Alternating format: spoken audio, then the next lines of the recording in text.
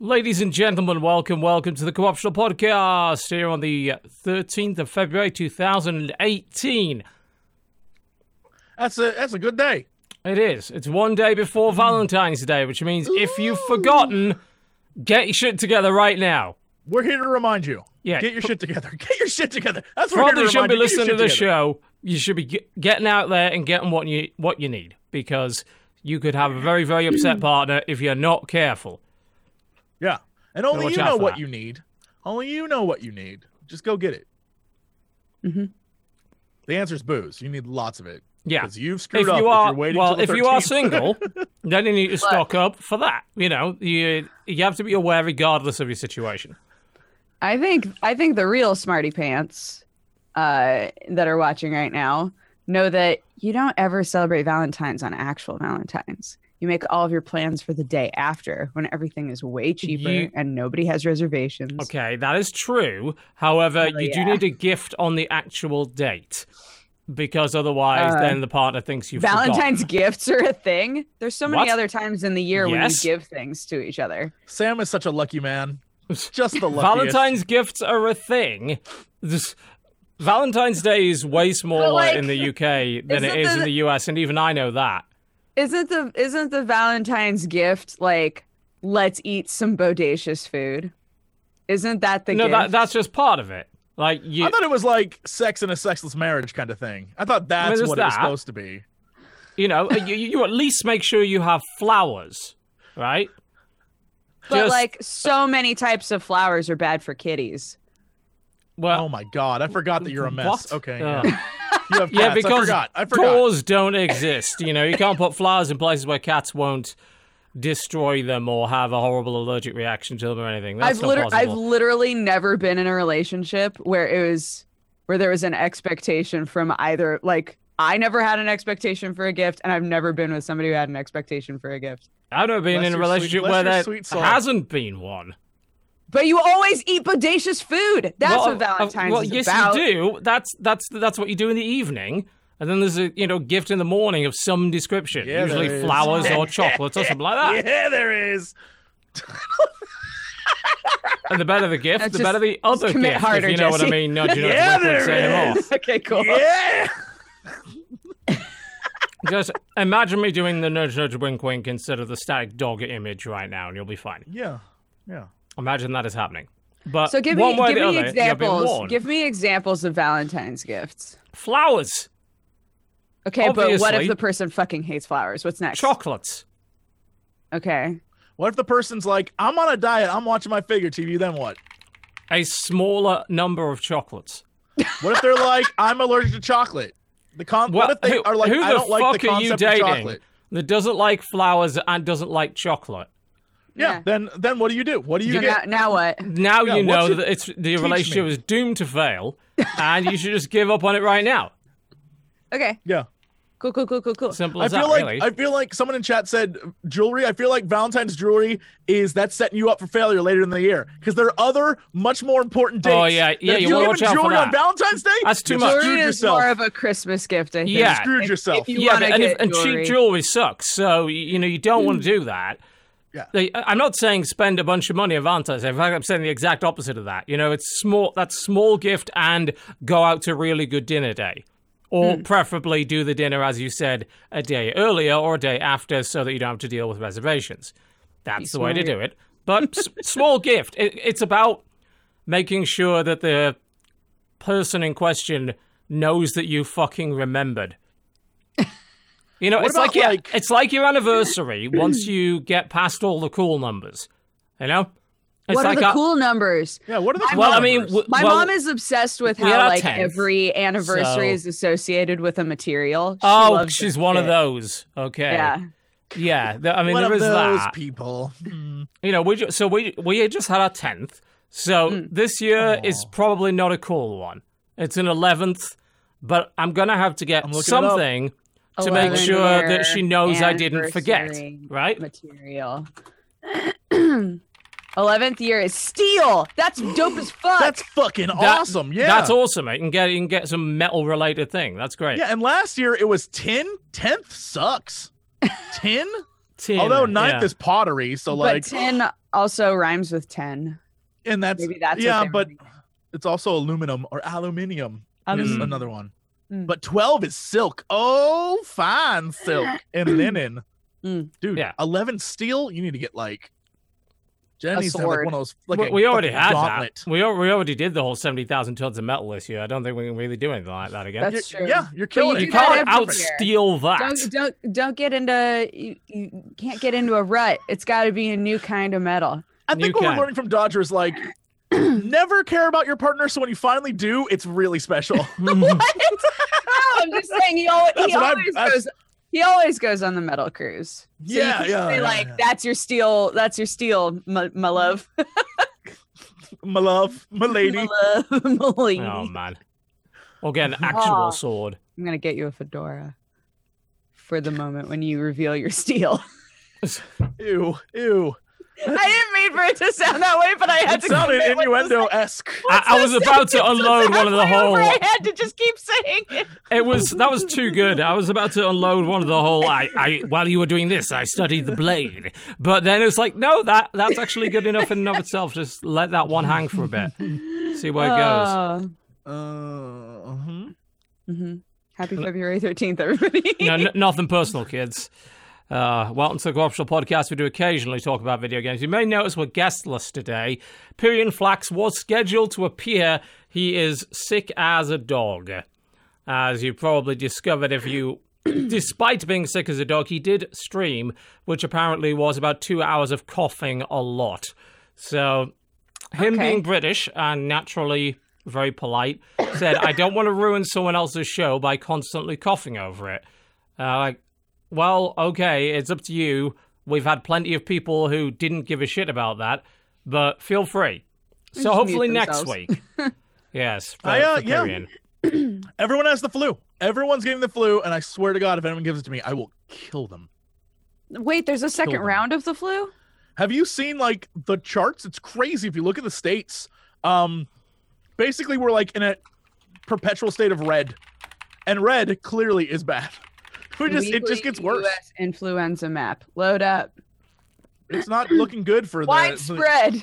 Yeah, the flu's everywhere. Everyone's getting Stay the the flu. fuck So, away from everybody, basically. yeah, hey, wash your hands and Yeah. don't cough on people's faces. And if you're a parent, make sure your little kid learns how to cough. Because I swear to God, if I have another kid just go like right on me, I will punt a child. I swear to God. You know, I wonder to myself, with someone as a somewhat compromised immune system, if I have an actual cause for self-defense when it comes to things like that. Is it okay for me to punch that kid in the throat?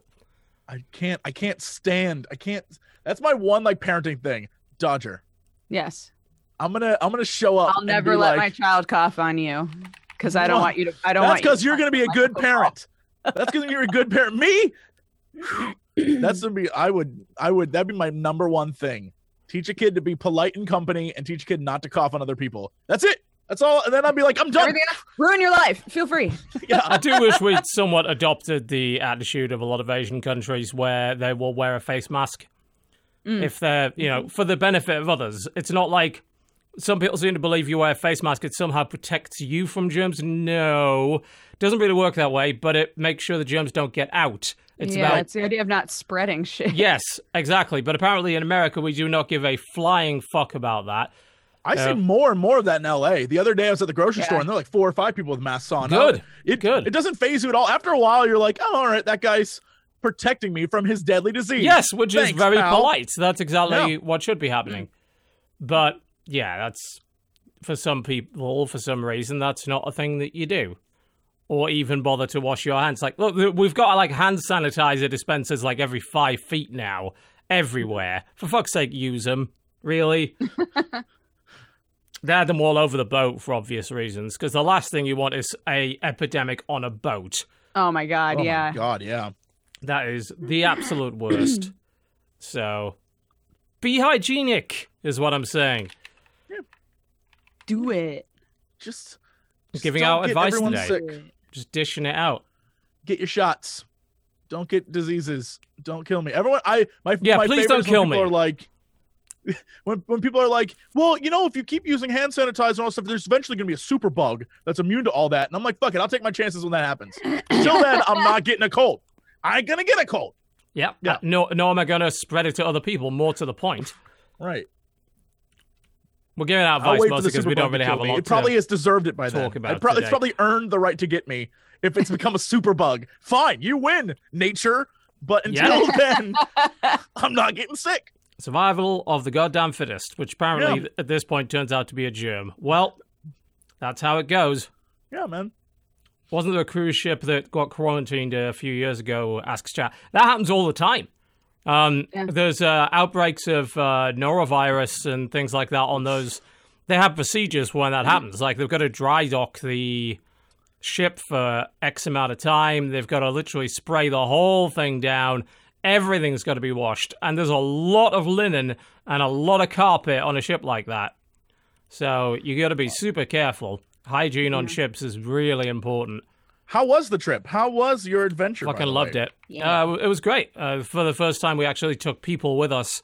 So that was cool because honestly, that thing get pretty intense. Like there was a day where we looked at the schedule and like, well, the first band we want to see is at 10 a.m. The last band we want to see is at like 4 a.m. So how exactly, who can we sort of split up into groups with to make sure that at least, one of us has a partner or whatever? Not that you would need one. It's just like the fun of going to see a band with somebody else. And it's like, well, I'm going to take a nap here, and you're going to sleep here, and then I'm going to get up later so we can see this, and all this kind of shit. Like, literally the music is 9 a.m. till 5 a.m., I think. Can you hear it like in the cabin still? It depends where you are on the ship. Honestly, I've wondered about that before, like whether or not a metal cruise is basically like you're also listening to metal while you try to sleep. It's nowhere near as bad as that because, honestly, a lot of that noise just goes straight out to sea. The open air stage, you'll get bass, especially if you're on one of the floors close to the pool deck. You'll definitely get that. It's like I always say to anyone, bring a pair of several pairs of earplugs.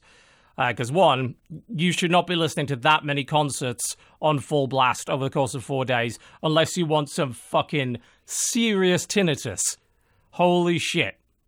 I mean, that's a lot. It's, you see how many bands are at a music festival. There are more bands than that, and they're playing more. It's 60 bands, and they all play 2 sets minimum. Right. Jesus. So it's pretty intense. Bring earplugs. I've never had a problem sleeping on that boat. I slept great. The way ships rock on the ocean, and the sea air as well. To sleep. Yeah. I was actually finding I was falling asleep in the middle of gigs because it was actually just so relaxing. And I'm listening to some really heavy shit, but I'm finding myself dozing off because the ship's rocking back and forth just a little bit. The sea air is there.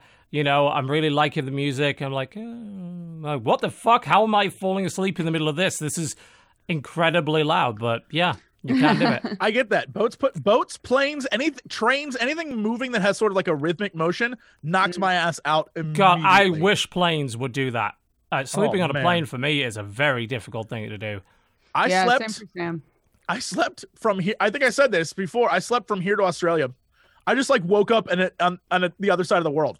That's a dream scenario for me. Yeah. It happens all the time. I get in a plane, pass out immediately before we hit the run. That's a take gift. off. That's a fucking superpower.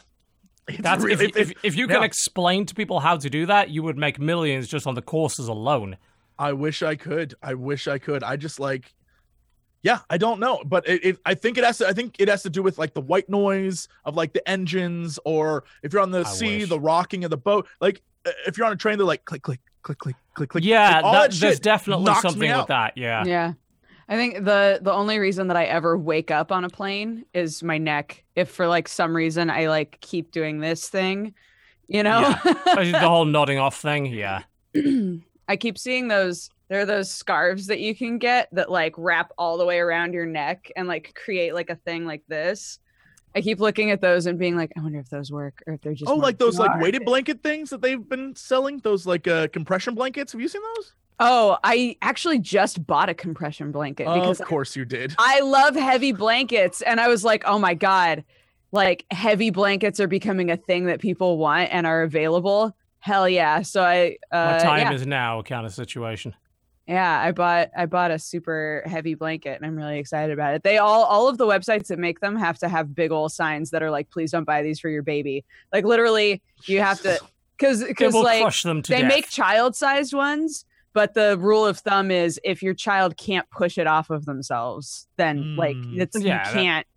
They'll suffocate under the thing. It's really heavy, right? It's not good. No, I've not found a solution to the whole sleeping on, or even getting like good rest on a plane thing. Any kind of pillow. I've tried several of them. None of them seem to work. Yeah. Yeah, it doesn't make the flight any less traumatic. Still, every time I get done, I'm just like, oh, I'm gross. And I hate being on planes. Yeah. You feel terrible after that. But the fact that you can doze off on a plane and then wake up in another time zone is miraculous in my eyes. It was crazy. I got love poked to be by able to the do that. flight attendant who was like, "Sir, do you want breakfast?" I was like, "What time is it?" She's like, "We're about an hour and a half from landing." I was like, That's incredible. Yes! The dream. It was so good. It was perfect. Yeah. That is the dream. Yeah. Every time I travel with Jesse, the second we're off the plane, he's like, I need a shower. Like he just, it's wants horrible. a shower. Yeah. Like that's all that he wants in the whole world. Is Yeah, to you got take a a plane shower. funk off. You know, I feel so gross. I always wear like, the loosest clothes I've got and stuff like that. And, Same. Stuff that I would immediately just throw down as soon as I get to the hotel, just like shower now. It's all horrible and terrible. I want it off me. I want the stench of it, the feel of it, the very notion of it to go away. It's like the recycled air and just being in a tube with people for 10 hours. You're just like grossed. I'm like, it's a tube. You're in a tube with people. It's just a gross way to put it, but it's real. Yeah. Yeah. And you're just like, oh. Not wrong. Everything about this sucks. Yeah. There's a train that goes from not a train, it's like a bus that goes from Los Angeles to San Francisco. Okay, there is a difference between those two things. I know, yeah. And it's entirely like little sleeping tubes. Mhm. And I'm so curious. So curious. They're like, yeah, we can hold people up to 6 foot and you just have your own little sleeping tube. And every time I look at it, I'm like, I would probably be hella comfy in there. Yeah, I was going to say, someone of your size would probably fucking love that. Sleeping tube? From LA to San Francisco? From LA to San Francisco. You get on at night and then you wake up in the morning and they bring you like tea and stuff. Oh, shit. Yeah, but they're just like it's literally a bus just made up entirely of little beds. Interesting. That's pretty cool. I want to try it so bad. You did pick something of the wrong time to find out about that, but right. At some Lately, point. I've really, really wanted to go hiking. I think it's literally just because I can't. Yes. I can't go hiking, and so I'm like, I want to go hiking so bad. Yeah. So. Pretty much. All right. Well, we didn't promise video games. We only occasionally talk about them, but we can give it a try. Give it a shot. I don't want to start us off. What you got? I played Aegis Defenders. Ah, yes, which was the sort of side-scrolly tower defense-y kind of game that you were talking about. It's like an RPG that has tower defense points in it. Okay. I remember like seeing this game and paying a lot of attention to it when it was being kickstarted. So it was really fun to finally play it. I think it's really cute. It's got good characters and an interesting story. But yeah, the way that each level is basically it is a side scroller. You start from one end of the map, you work your way to the very end of the map. At the very end of each map, there's something that you're going to need to protect. They do justify it inside of the story. They say like why like everything goes to shit the second that you find this stuff. Which I was fine with. Once they explained it, I was like, sure, I'll go along with that. That's fine. So then you control it can be a 2-player game because you control a girl and her grandfather. The grandfather puts down like turrets. The girl puts down traps. The girl has a gun and the grandfather has a hammer. So you can upgrade all of that stuff. You can make it so that his hammer does like way more damage. His hammer is also what he uses to like fix stuff. So both characters, I think that they did a really good job of making it so that both characters have their obvious usefulness. The grandfather really early on gets like a bonus to collecting materials for them to make their traps and things out of. So, you know, whenever you need to really quickly collect a bunch of materials, it always makes more sense to switch to the grandfather, right? So like balancing out the time on that, it happens in waves at the end of each level. So balancing out the time is fun. And yeah, the game itself, I think, is really good. I've been playing it on hard, but there's like normal, hard, and insane or something. And hard is totally doable. There's only been one level where I had to redo it like a few times. I was like, I don't know how to do this, but it does a good job of like forcing you to think about how to problem solve with what you have. There will be levels where you just don't have any of a certain material. And I'm like, how the fuck am I supposed to do this when I can't build turrets? Right. But there's always a way. Like it kind of forces you to think about that stuff. And I think being early on in the game right now, it's probably going to help a lot as I progress to be able to think a bit more openly. What is the like plot of this game? The plot is that you and your granddaughter kind of live like on the outskirts. There are like these really amazing beings called the Deathless, and all of the different areas of the planet serve different Deathless. So like it's basically like there are gods that live on Earth, right? And if you're in India, you serve one god, and if you're in America, you serve one god. Like that kind of an idea. And in the story, there's a guy who got really fed up because the god that he was serving was very violent and cruel.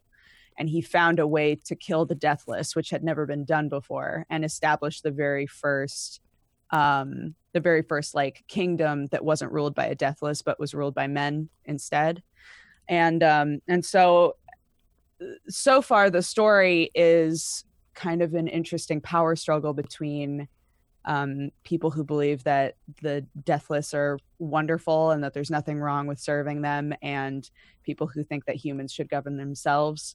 And so that's kind of like the concept. And so we're finding all of these different ruins and items that are kind of associated with the Deathless and why they're here. Cool. Yeah. That's an interesting concept. It's interesting. Yeah. It's super cool. Yeah, we saw two different pieces of footage there. The first one was actually really old. Bear in mind, this was a Kickstarter game, so there was a Kickstarter demo that Northern Lion played like 3 years ago, and the footage we're watching at the moment is from last week. So we're seeing there's a Metroidvania aspect to it. It's not just stick around in one area by any means. In fact, no. How would you say the gameplay is distributed percentage-wise? It's like... time-wise, the amount of time that you spend in each level, I think, is 50-50. But you spend like 75% of your movement time being in this more of like a side-scrolly section where you're trying to get to the relic or whatever it is that you're finding at the end. And then once you get to the relic, that's where the sort of defense when you tower defense it. Yeah, and are you collecting resources up to that point in order to build the shit that you need to defend it? Yeah, and you don't need to have any resources, but at least for me so far, you don't need to have any resources by the time you get to the tower defense area. Like, they expect you to use what you find to get there in the first place. Right. So in between each wave, all of the materials that are in the tower defense zone respawn. Huh. So you can, like, if you planned it out well, your stuff won't break down, right? And you can build stuff up to be better, or you can put down even more stuff. There's also an interesting like color coded element to this where like the girl is dressed in blue and the grandfather is dressed in yellow. Anything that the grandfather makes does really well against yellow monsters, and anything that the girl makes does really well against blue monsters. Which at first I was like, that's kind of like weird and gimmicky, but when you're actually in the tower defense section, it's fascinating how much you panic. Like, oh my God, this blue thing is like getting right through all of my shit. And you have to like swap people and like figure out a better place to put everyone. If I'm controlling the girl and I leave the grandfather, he'll just do wherever I left him, he'll do whatever the AI tells him is like the right thing to be doing. So if I leave him next to turrets, he'll just sit next to the turret and wait until it needs to be fixed, and then he'll just like automatically fix it. There's points where there's like auto like guns that are already built. So if I took like the girl and put her on a gun and aimed it and then switched to the grandfather, she'd just sit there and auto shoot it forever, right, until I swapped back to her. So you can set a lot of stuff up, and depending on the way that you set it up, each wave will get progressively easier, or they'll get way harder because you're wasting materials, you know? Presumably you can play this game co-op. Yeah, you can. Yeah, I was just thinking, would co-op be infinitely easier? Probably, right? Because then, you know, both of you are moving around. Yeah, there's a split screen option. So the way they do the split screen is quite unusual, I've noticed. They don't have, it seems like they don't use the split screen until it's necessary, and then they kind of dynamically change the size and angle of it. Yeah, it looks cool the way that they do it, I think. Yeah, I've never seen that done before. I'm sure it has been done at some point, but that's a pretty cool way of doing it. Yeah. Yeah, I like the game a lot. I think that there's a lot there. So. Might worth it's up on Switch, this one, isn't it?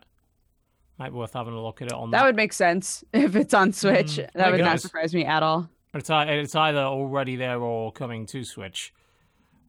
Recently, by the way, we had announcement that A Hat in Time is not coming to Switch. Yeah, that's weird, but some people very, very fucking angry, as it turns out. They never actually promised a Switch version. I think it was just an expectation. But did they not, maybe during while they were crowdfunding? No. It was no? They said that the only thing they did during crowdfunding is that they would potentially look into a Wii U version. Obviously, by the time the game came out, that was obsolete. And they never promised it. Like, it wasn't a stretch goal or anything. They just said, we'll look into the feasibility of it. As to why it's not coming, I think the explanation they gave is to do with the Unreal 3 engine and the fact that the Unreal 3 engine doesn't play nice with Switch. And Hat in Time is still on Unreal 3. You know, it's been that game took a lot of time to develop. It was on an older engine. Some people had said, and I'm not exactly sure how true this is or what the technical aspects around it are, that Rocket League is also Unreal 3 and that works. But I have to wonder if there was maybe an awful lot of black magic that they had to do to get that going. It's also possible that they just would like to move on to the next game and don't want to waste the time. I mean, yeah, you could argue it would probably make a decent amount of money for them. Probably would. You know, it's. I don't think the Switch is the gold mine that some people claim it is, and it's over time, I think, going to become less and less of a guaranteed success if you put something on the Switch. People who got in there nice and early, they made a shit ton of money off it. I was going to say, the more indie stuff that's on there, the more difficult it's going to be to get noticed. Yeah, to stand out, for sure. Yeah, because it's a curated store, but if there's still 20 plus games coming out a week on it, then yeah, you're going to have trouble finding some of them. And you're going to have the same problem that, not to the degree that Steam has, but the same problem that any busy platform's going to have, that people are not going to get noticed. And plus, there's a lot of fucking competition. You can only buy, a certain number of games at a time, for God's sake. So I don't really know what's going on with it. There was a weird exchange on Twitter. Like, the devs seemed a little annoyed but considering how they had been treated by the initial responders, let's just we'll call it the Switch first response team or whatever, who are very militant about the Switch and getting ports for it, I probably would be acting in a similar way to them. I would be very bothered by that. It's like, you're not entitled to a version of it. If they're going to make one, great. If not, that's kind of on them. You know, there's no guarantee it would have made a huge amount of money, although it is a logical platform for a logical platformer. You know, it is the kind of place you would expect to find a game like that. But, well, there you go. Apparently it's not going to be a thing for whatever reason. All right, cool. All right. What else have we been playing this week? Jesse, you got anything on your mind? Yeah, holy crap. I played a ton of stuff this week. I think right off the bat, just to really quickly give it's an unimportant thing to really talk about, but at the end of the day it was fun. The Battle for Azeroth Alpha. Krendo and I ran through that on the Horde side. It's still Warcraft. It looks like Warcraft. It plays like Warcraft, but it looked, it was beautiful. It's all troll zones, and so everything, well, at least on the Horde side, and so it was like really exciting to look at. Everything seemed very Aztec-y, and it was beautiful. It was fascinating, but it's still the exact same game, so really unimportant in the grand scheme of things. It's also an alpha, so who knows. Real talk though, I'm fascinated right now with a game called We Were Here Too. Dodger and I played it for Fan Friday the other day. We only played it a little bit. Yeah. So as not to spoils. Okay. For the kids. I love the concept. It is, I know you played We Were Here, Dodger, which is the original, but this one's a little different for sure. Is it? Oh. You'll have to explain what We Were Here is, but We Were Here Too is literally just like a game where you are two explorers trapped in a crazy castle up in the mountains, and you are tasked with helping each other escape. It's an escape room style game, and you and your co-op partner are trapped in two different rooms, and you have to like escape together. And so you have to use what you see in the room to help the other person out, and vice versa. And so it's like a normal, it's kind of like the escape room, like the real world escape room aesthetic, except in this creepy castle. And man, it was a ton of fun. It was like, what runes do you see? Oh, I see these runes, and you have to work together. There's the potential for it to get real weird because they're straight up just like a weird ghost thing that we saw. I don't know what it was. I couldn't tell you what we saw, but on my screen at some point I saw this weird shadow creature, and at the very end Dodger saw something and she was like, I'm done. So yeah. That sounds like the kind of shit they were pulling on you in Dead Space 3 at one point with the co-op, where one person would see a thing and the other person wouldn't. Yeah. Well, you're literally in We Were Here, one person was called the librarian, and one person was called the adventurer, I want to say, or the prisoner, something like that. And so one person was literally in the same huge room for the whole game. Oh, wow. Yeah, because you're the one who has all of the information. So like, say that Jesse the librarian then? Yeah. So say that Jesse and I were playing and I was the librarian. Jesse would be telling me like, this is what I see. And I would be going through all kinds of like books and stuff that are around the room, trying to figure out like, where does it tell me about this puzzle so that I can help Jesse. Right.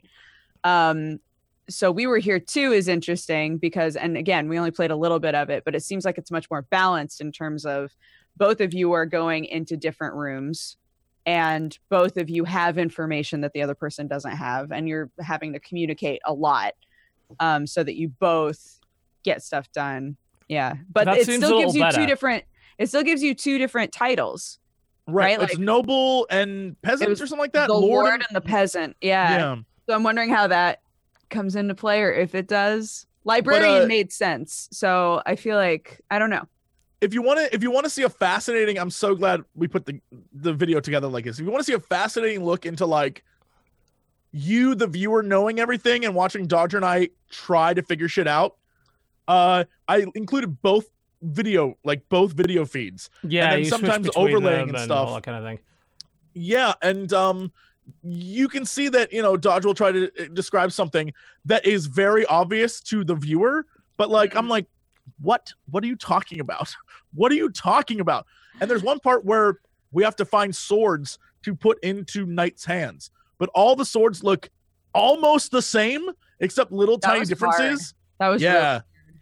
And so I can only imagine being a viewer and being super frustrated watching us goof around like, what do we do? But it had the same vibe as Keep Talking. Nobody. Yeah.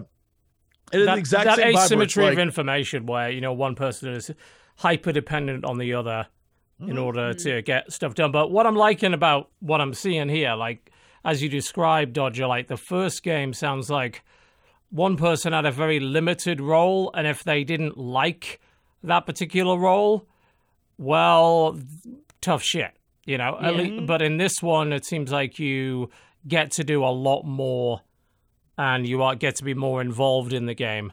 And it's more. This one, I don't know what the first one was, but this one, as you progress through, becomes more than just like a room escape. At one point, I was literally stuck on a stairwell, and all I had access to was like a cross with images on it. And Dodger was like, "Okay, I have to solve the puzzle." And while she's doing that, the stairs are disappearing, and there's only lava underneath me.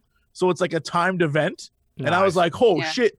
And then you were in a room that was closing in on you while I had to solve a puzzle. I think that's really cool. So I think a game like this, I love the concept. It was super fun to play. Yeah. That's cool. I think there's a lot of potential for that sort of thing. I think even particularly with the use of, say, smart devices to allow you to have additional screens that you can use to have information.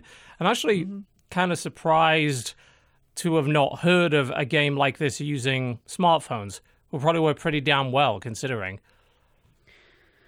Yeah. I don't think I've even done an escape room that utilizes like tablets or anything like that, now that I think about it. Yeah, and I mean, I know I haven't done an escape room that's involved one person having information that other people don't have. I imagine that those do exist. They do exist. Yeah. I have only done 2 escape rooms, and they were quite limited.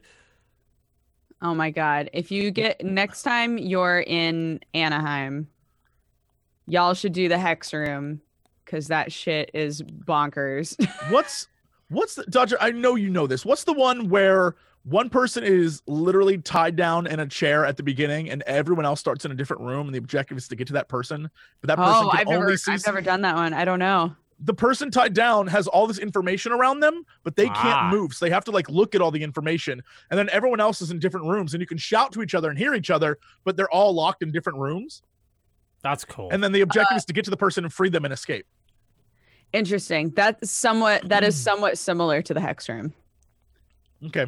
The Hex Room is another one where everybody is. I won't spoil like the idea of it, but everybody is on their own for the most part, which is fascinating and super terrifying. It's just like, I don't want to hold everybody back, but it's really, really fun. Does sound pretty cool. Yeah. I'll try something like that.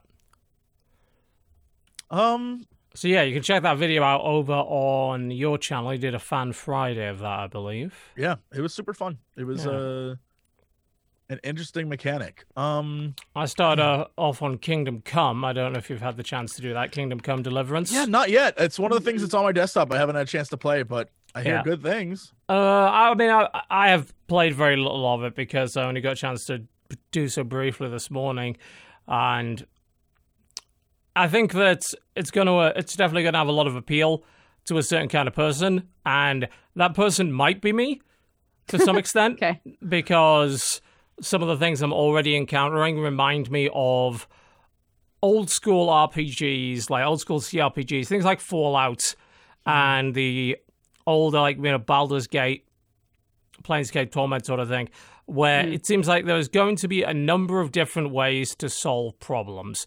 And there are going to be a number of interesting and weird interactions when it comes to skills. Like, there's already the ability to persuade people just by having skill points and perks in various different attributes, but persuasion isn't just down to like, I have points in this. It's down to things like if you have a reputation that precedes you, or even if you look intimidating, if you happen to go somewhere and there's like blood all over you, then that can intimidate certain people or could change the kind of reaction that they have. You can even apparently you can even clean your sword after, fighting with it, or you can leave it bloody. And if you go somewhere with a bloody sword, some people may very well react to you differently than they would were that not the case. Right. So that's in itself quite interesting. There's already some RPG-like mechanics in there, like food and needing food. Immediately after leaving my house, the guy was whining about how hungry he was. So I'm like, right, well, I picked up a bread roll and an apple on the way out. I guess that'll do for a little bit. It did me for a minute and a half. And then this guy's like, I'm fucking hungry again. I was like, Jesus, man. Okay, fair enough. So I went and found a pot of stew and ate a bunch of that or whatever. As I imagine that mechanic becoming annoying quicker than it should. Right. Those are the sort of things that when added to games more often than not, they're put in there for added realism's sake and then just become a pain in the dick. Just becomes unnecessary meta management. The one thing I did find, which was annoying when it came to the whole realism aspect, because it's not in any way realistic, it's just they decided to put this in. Right. The way you save the game. So apparently the game will auto-save after you finish a quest. Problem is the first quest I was given is a pretty long, like 5+ stage quest. So I wasn't able to save there. But it said, well, if you go and find somewhere to sleep, then you're able to save the game by doing that. It's like, okay, I've played games that have done that. That's fine. Let's head back to my house. Because, hey, this is the house where I'm living with my parents. Surely there is a bed or a blanket somewhere in this house. Surely. I am either blind or we ain't got no beds. We ain't got no blankets. What? Where the fuck do we sleep? I have no idea. I couldn't find anything. And the only reason I was able to actually save my progress and not have to start again, because I was doing this frantically before we sound checked for the show, is I went to the barmaid and I was able to get a couple of these schnapps. I think they're called Savior schnapps. And that allows you to... Yeah. Schnapps? Schnapps. Like the drink, like the alcoholic drink, drink? schnapps. Yeah. She gave me 3 of those, and I was able to save that way. But you can't just save wherever you want unless you have those things. Otherwise, you have to find a bed. I thought you were going to say that you drank all of them, and if you drink like 3 drinks in a row, you automatically pass out, and then you force the game to let you save. That wouldn't surprise me, actually. I think the game's got to be full of little things like that some people are going to appreciate, and some people are not. For some of it, I definitely like the idea of being able to persuade people and have a lot of different factors go into it rather than just a bar. It's cool that reputation matters in the world or that my appearance matters in some way. But things like a hunger meter and limiting saves that way, that's just inconvenient. And I'm going to imagine that these schnapps are going to end up expensive or hard to come by or some other fucking bullshit. So I'm not looking forward to that. The tutorial is also a little lacking. I went and did a little sword fighting tutorial right at the start of the game. I'm thinking, okay, good, I'm going to learn how to fight. Well, you learn a bit, a very, very small amount, but you don't learn how to block. And then the first quest you were involved in involves getting money from someone that owes your dad money. And I attempted to persuade the guy, failed miserably, ended up in a fist fight with him, and without the game having told me at any point how to block. Also, as far as I can tell, fist fighting works differently from sword fighting, so everything that I had learned really didn't have much value. Oh, man. I did win the fight somehow.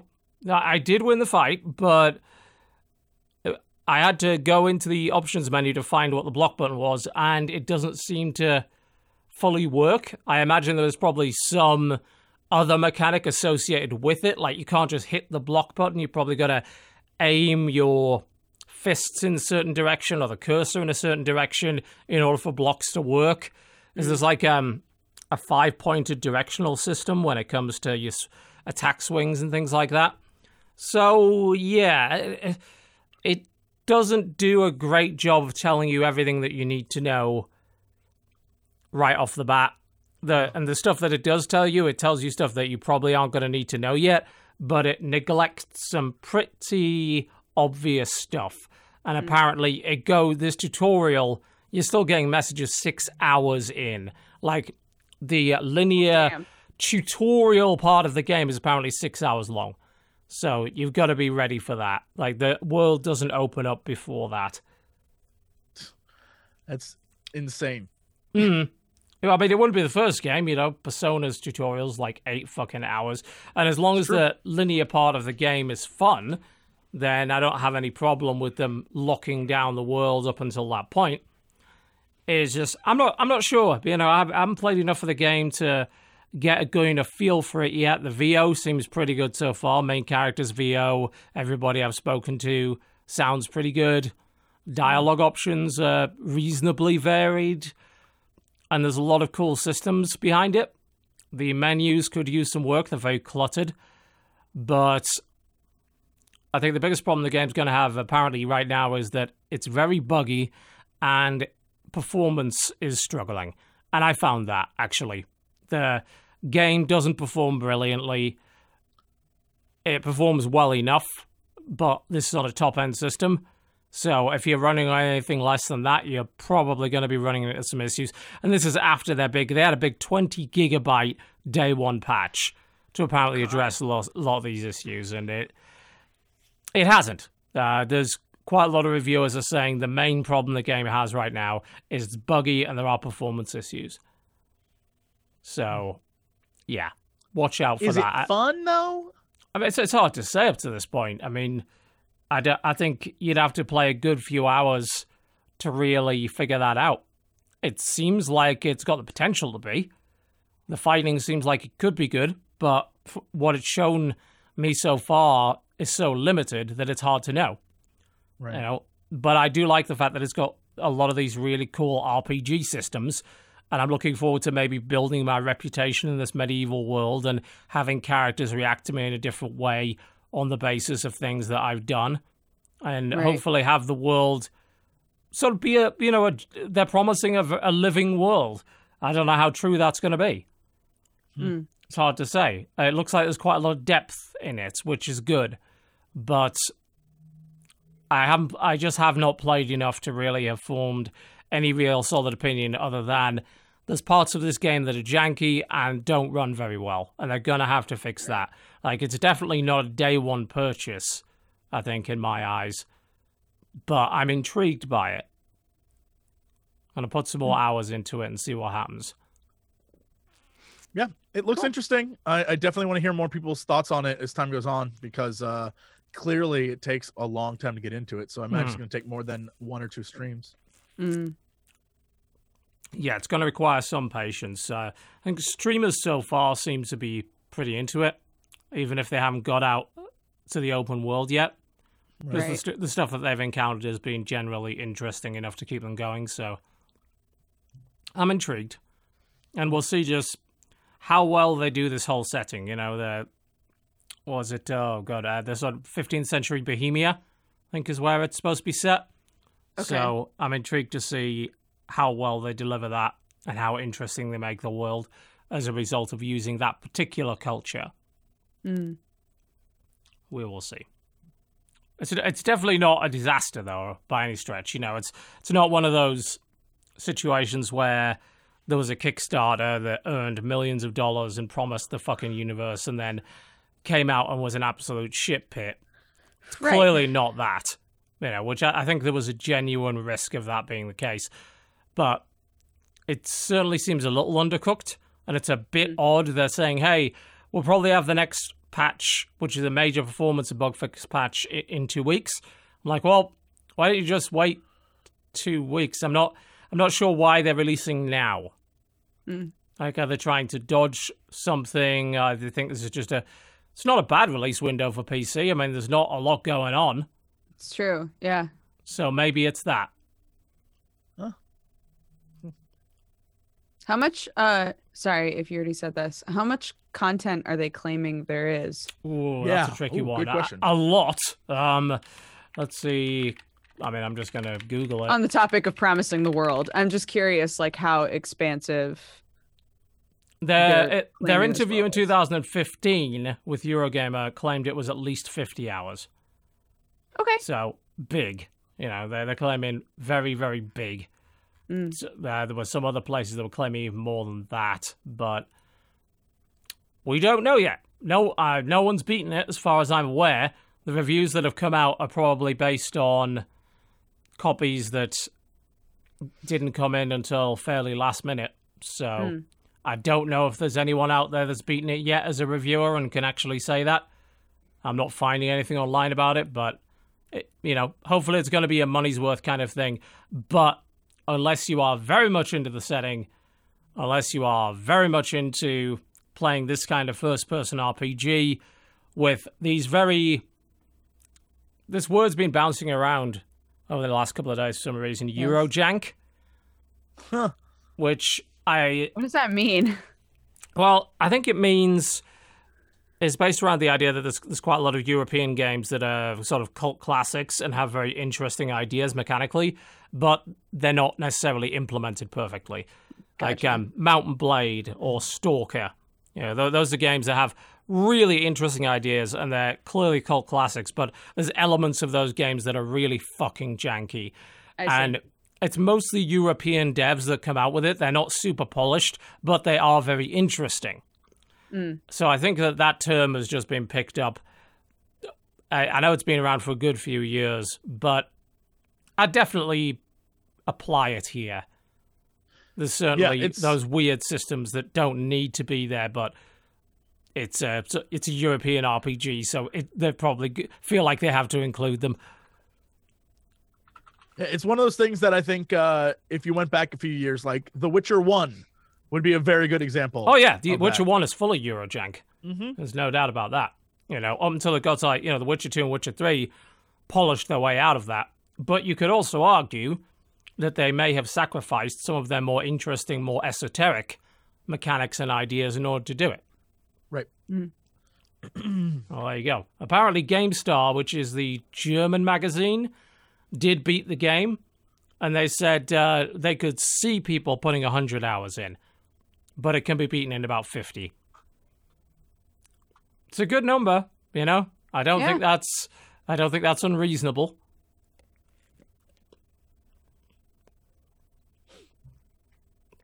All right, cool. Break time then, I guess. When we come back, more about some of the games we've been playing this week. You're watching the Corptional Podcast. Don't go anywhere. Ladies, let's try that one again. Ladies and gentlemen, welcome back. Ladies, all four of you, welcome back.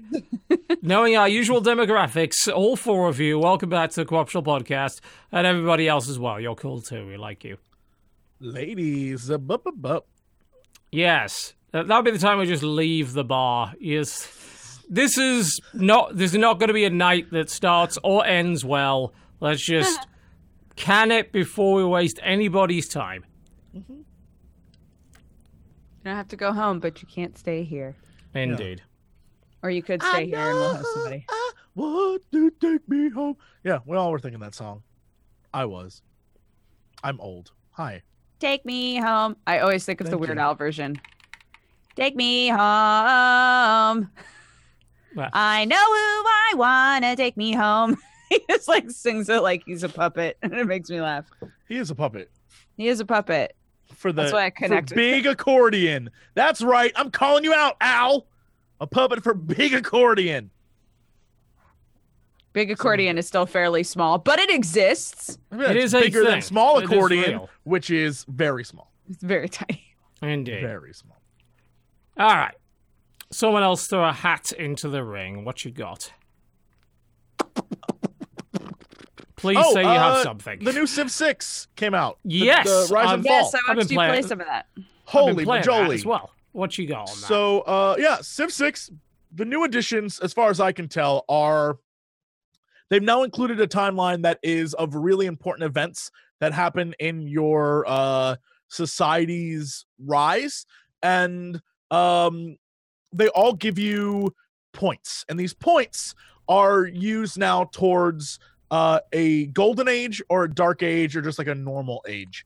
And at the bottom now where you're like click here to end turn, where you normally just press enter or whatever, down at the bottom there's a little circle, and it goes clockwise as time goes on, and the more points you score, if you get blue, normal age. If you get gold, golden age. If you do not hit like a complete blue circle, you enter a dark age.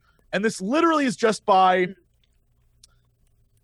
completing certain achievements or building a certain unit or winning an epic battle or keeping barbarians from destroying your shit. Like, there are many things you can do to earn it. And then over time, as you enter a new age, you can select sort of the path you want to take, trading, or you want to focus on building certain things. And I experienced the entire breadth and depth of this. I played as the Aztecs. And at the beginning, the first round, I just had a normal. I managed to get up to blue, and was like, okay, cool. I just think I decided to do trading because I was doing a lot of like trading, whatever those guys are called, traders, whatever they're called in this game specifically. Sure. And so I had a bunch of trading units going back and forth, and I was building up my army, and I was like, I'm ready to attack. So next time, I'm gonna go crazy on people. So I went out and I started dominating different nations and fighting off barbarians, and I hit a golden age. I was like, oh my God, when you hit a golden age, now you have even better options of what to do for the next age of your civilization. And the different age demarcations are exactly where they are when you age up normally. So it's, Bronze Age, and then like medieval age, like bronze, classical, medieval, like that kind of stuff. Renaissance, etc. Yeah. And so as time goes on, you get to here's the thing I don't know, because in the scientific screen, it still has scientific and cultural and all those things. It still has the bottom like bar that shows you where you are in relation to every other nation. And I'm loving that rhymed. But the game itself tells you like, hey, there's a countdown of 6 turns, 8 turns, or whatever, like 4 turns until you hit the next age. And I don't know if that's just you or if it's the entire world together moves on together. And I wasn't sure. I think it might be just you, and it gives you a warning of like, it's just you. Yeah, I think it might be just you. It gives you a warning of like, you have 4 turns before the next stage, so you better do something important if you want to get, a gold. Well, actually, as I say that, with the footage on the screen, it literally says the world has entered. So I guess it's a weird thing where it is sort of everybody, but you could still be behind. And that's kind of, that's a problem. The real world. Yeah, that's a problem in and of itself. That probably results in the entire world, entering a dark age. If you've been dragging ass, the first 2 times that I tried to play it, I hit the first era change, I hit a dark age both times. Damn. Because my early game just wasn't up to par, I guess. I wasn't doing enough. I didn't achieve enough things. I was too far behind in many ways. So I hit dark age, and that's not necessarily as bad as it sounds. Well, it can be. Like the dark age gives you negative effects and negative. So I was in a golden age, and I launched a war against France. The great Aztec-French War. And of course. I went after France, and I was in the middle of this battle, but I realized I was so focused on war that whatever I had chosen for my golden age was not what I was doing. You were neglecting it completely, yeah. Yes, and so I was in the middle of the golden age and got shot down to a dark age while in the middle of a war. Dark age comes up. Every place that I had taken over from France, and also many of my own territories, the dark age basically means like loyalty to your people and or the loyalty to you as a government and all that stuff declines. Yeah, so that in itself is a new mechanic, by the way, loyalty. Yeah, so now I have cities in open rebellion. There's little like fists on some cities, and it gives you a ticker of like, in 6 turns, this city will be in a rebellion. So you're like, oh my God. So now they have a governor mechanic, and so you can, I think there are 7 total governors. Yeah, you I can have. think. Yeah, you can have Yeah, 7 I governors. saw that. And so the governors each have different, like one governor is a religious-based governor and one is a military-based governor, and they all have different things, and you can upgrade them much like you would a military unit over time. And so now you're like, oh, fuck, move all the governors to the front, put them in those cities. We have to clamp down on this rebellion, but governors to move them, much like everything else in this game, takes time. So now you're on you're running against the clock, and you're just like, oh, God, I'm going to fuck up again. It is Dark Ages. I can see how if you were just like going like a cultural society, a society where you're just trying to like influence others, or a religious-based society, you might be able to like cruise through a Dark Age no problem. Because other than the war and the like people bitching and moaning that I was destroying their families and friends, everything else seemed fine. And so I'm very curious like how Dark Ages affect different nations. But yeah, I hit a Dark Age, the Aztec Dark Age of like the 1860s, and was like, fine. But then one of the things I learned when you finally hit the modern age, is it modern or future? Whatever the last age is, when you finally hit that age, whatever you're on is whatever you have for the rest of the game. So the like hard objective is to hit a golden age, so you get 2 bonuses moving into the end game. And I hit like a normal age and was just like, I'm fine. At least I'm not in a Dark Age. I'm good. But I can imagine if you hit a Dark Age at the very end, that would be rough. That'd be a real rough way to go. Yeah. Could be. I know that this is, I think, going back to a conversation we had a while ago with Civ 6, but is the art style that I'm seeing in this the art style that everybody hated at first? Yes. Yeah, pretty much. I think thought it looks too so cartoony. good. It looks so good, though. Well, they I have agree. updated it somewhat. The expansion does add some really nice effects and things like that, but there were complaints that it was a little too cartoony. Some people are even saying, this looks like a mobile game, which is a really weird criticism. But some people didn't like it. No. God, the animations on like all of the different characters and stuff are so fluid. Like, it looks really good, I think. Yeah, I liked it. I think in the past they tried to make it very like, this is the realism, but I like the idea that every character is sort of like cartoony, but they focus on aspects of them that make them like the historical character, right? Okay. So like Gilgamesh is this big buff dude, right? And he has this giant, like it looks like what you would imagine the painting of Gilgamesh to be, right? Or if Disney was going to make a movie about them. Yes, exactly. Or I love the way they do Teddy Roosevelt. Now he just looks like an old Rough Rider, but in a suit. I think it's phenomenal. I think the designs in the game are great. People are bitching because that's what people do, is they bitch. Well, it's personal preference. Now, ultimately, some people would have liked a more realistic art style, and some people didn't. So, here's what is. Yeah. There's not a lot you can really do about that. Gameplay-wise, I think there's some moments of one of the things they add to the game is they have emergencies now. And you and several other players in the game can join in on an emergency. And there's some, like one of the ones I had was like, I can't let Mecca fall to Frederick's religious influence. So if I joined in on that, I get tons and tons of bonuses if I had done that. But if it fails and I join in, I lose a bunch. So you're like sort of gambling with something. And I'm interested to see how it plays out, because for me, most of the time I was at war with everyone. So I was like, why the hell would I side with these people? And I just ignored them. But I think if I was going something, because I was a monarchy and then I became a fascist. I imagine if I was doing like a democracy, or if I was going down a different path, especially like one of the trade heavy governments, I would definitely 100% be in on that stuff. And I'm interested in how that works too. But it also seemed like a lot of bullshit busy work popping up in the middle of what you're doing, because now it's like, I know you were trying to build this world wonder, but on the other side of the world, someone's trying to invade this city, and if you can stop them in 20 turns, you win, like a bunch of money. And so I'm not sure exactly what that mechanic is going to do in the long run, but it was interesting. It was cool. I think it's trying to encourage the use of the new alliance system.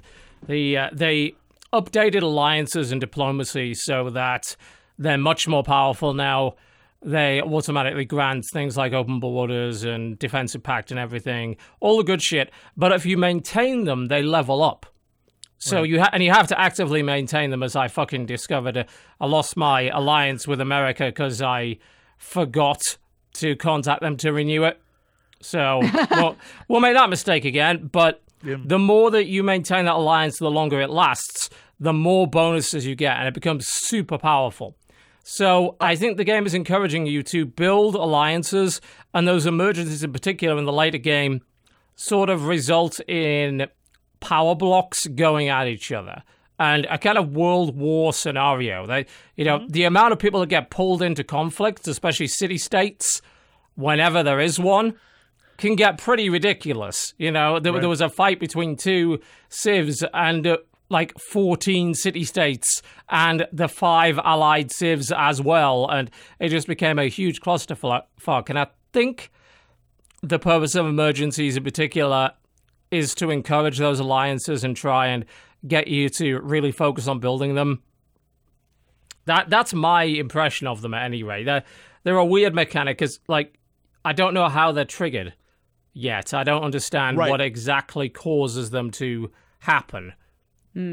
There is one of the things I noticed as well, and this is the problem I had with original vanilla Civ 6, is that early game and mid game, if you so much as did one thing another nation didn't like, they were like, we declare war. It's like, we're all over you, yeah. Yeah, the AI, and the problem was you were always way more advanced than them, so they just send units and they die. And it's like, this was a waste. And they'd be like, we declare peace. And you're like, okay, click.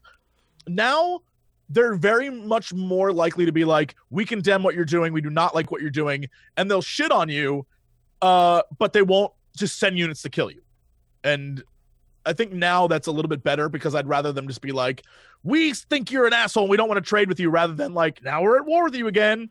And it goes back to that alliance thing, because as they hate you, other people who may not even have met you are now like, oh, we heard about those assholes. And so when you meet them, you're already super low. Yeah, I like that more. Yeah, it's ultimately the AI is probably still not where it needs to be. It's hard to say, because I think it becomes much more noticeable the better you are at the game, and I'm not, and I'm sure an awful lot of people are not, and even then, I find I've got to be playing on a difficulty of 6 or 7 or whatever for the game to be reasonably challenging, because anything lower than that, you can just run everybody over. Yeah, I played on Prince because I just wanted to see the new Prince is middle of the road. I just want to see the new mechanics, because I never played it before. Did it on the stream. Everyone, my starting position literally was on. Basically, I was like Spain, but if Spain was all desert and also ice. It was that sounds terrible start. Terrible start. But because it was on Prince, and you would think, okay, it's Prince. It's it's fine. We're right in the middle. You can. I just shit on everyone. So yeah, I think you definitely need to go to the higher levels, Emperor level, or whatever the highest. Yeah, you do. And then it becomes a real challenge. But But, then it gets to the point where there's people that really do know how to play Civ properly and actually have, opening build orders and all that sort of thing, which I really don't. And they'll dominate, Emperor level or God King level, which I think is, 8. And then, yeah, they will notice the holes in the AI more than a weaker player will. Right. AI is always going to be a problem with a game like that. But I think Civ 6's isn't great, and it's probably worse than some of the predecessors. Civ 4 is still the best. What a fantastic game that was. Yeah, I don't know. I mean, Civ 5 with all the expansions is a fucking damn good game as well. I don't think they're both really good. The interesting thing about this was, I was thinking, right, Civ 6 came out with probably more features than any other Civ game before it. It felt like the most complete out of the box. Had a lot of stuff going for it. But it was still flawed in many ways. And the good old argument is usually Civ isn't finished until it gets to expansions. And in most cases, that's true. Yeah. I was thinking, right, well, how much is this first expansion going to add? And the issue that I've got at the moment, and I'm sort of in my second playthrough at the moment, playing on the slightly faster speed, the 33% faster speed. I just go online speed. I give up. I like fast games. That online speed is Well, it lets you crack through quite a lot of games. No doubt about it does. that. So that's not too bad. But I think that's kind of the pace that I like. The problem that I found is that I haven't. None of the new mechanics and none of the new systems have struck me as like complete game changers yet. The Dark Age thing hasn't really affected me all that much. Like, yeah, I go into my Dark Age, and then in both games I've played, I've gone into a Heroic Age after that, and it's not been too hard to get there. Bear in mind, in Dark Age, you also get access to Dark Age policies, which are... they have a downside, but they can be very powerful. So let's say you got a decent amount of cities out. You can go for isolationism, which means you can't build any new settlers, but you get a huge bonus to inter-city domestic trade. Like a massive bonus. So if you've set up for that, you can get a lot out of that. There's one where you can get a big science boost. There's another one where you can get a huge religious boost. And they do change on era-by-era basis. I did notice that I'm in a Dark Age right now, and I've got an option for Letter of the Mark. So that's a very sort of sea-based policy that gives you a huge amount for raiding and things like that.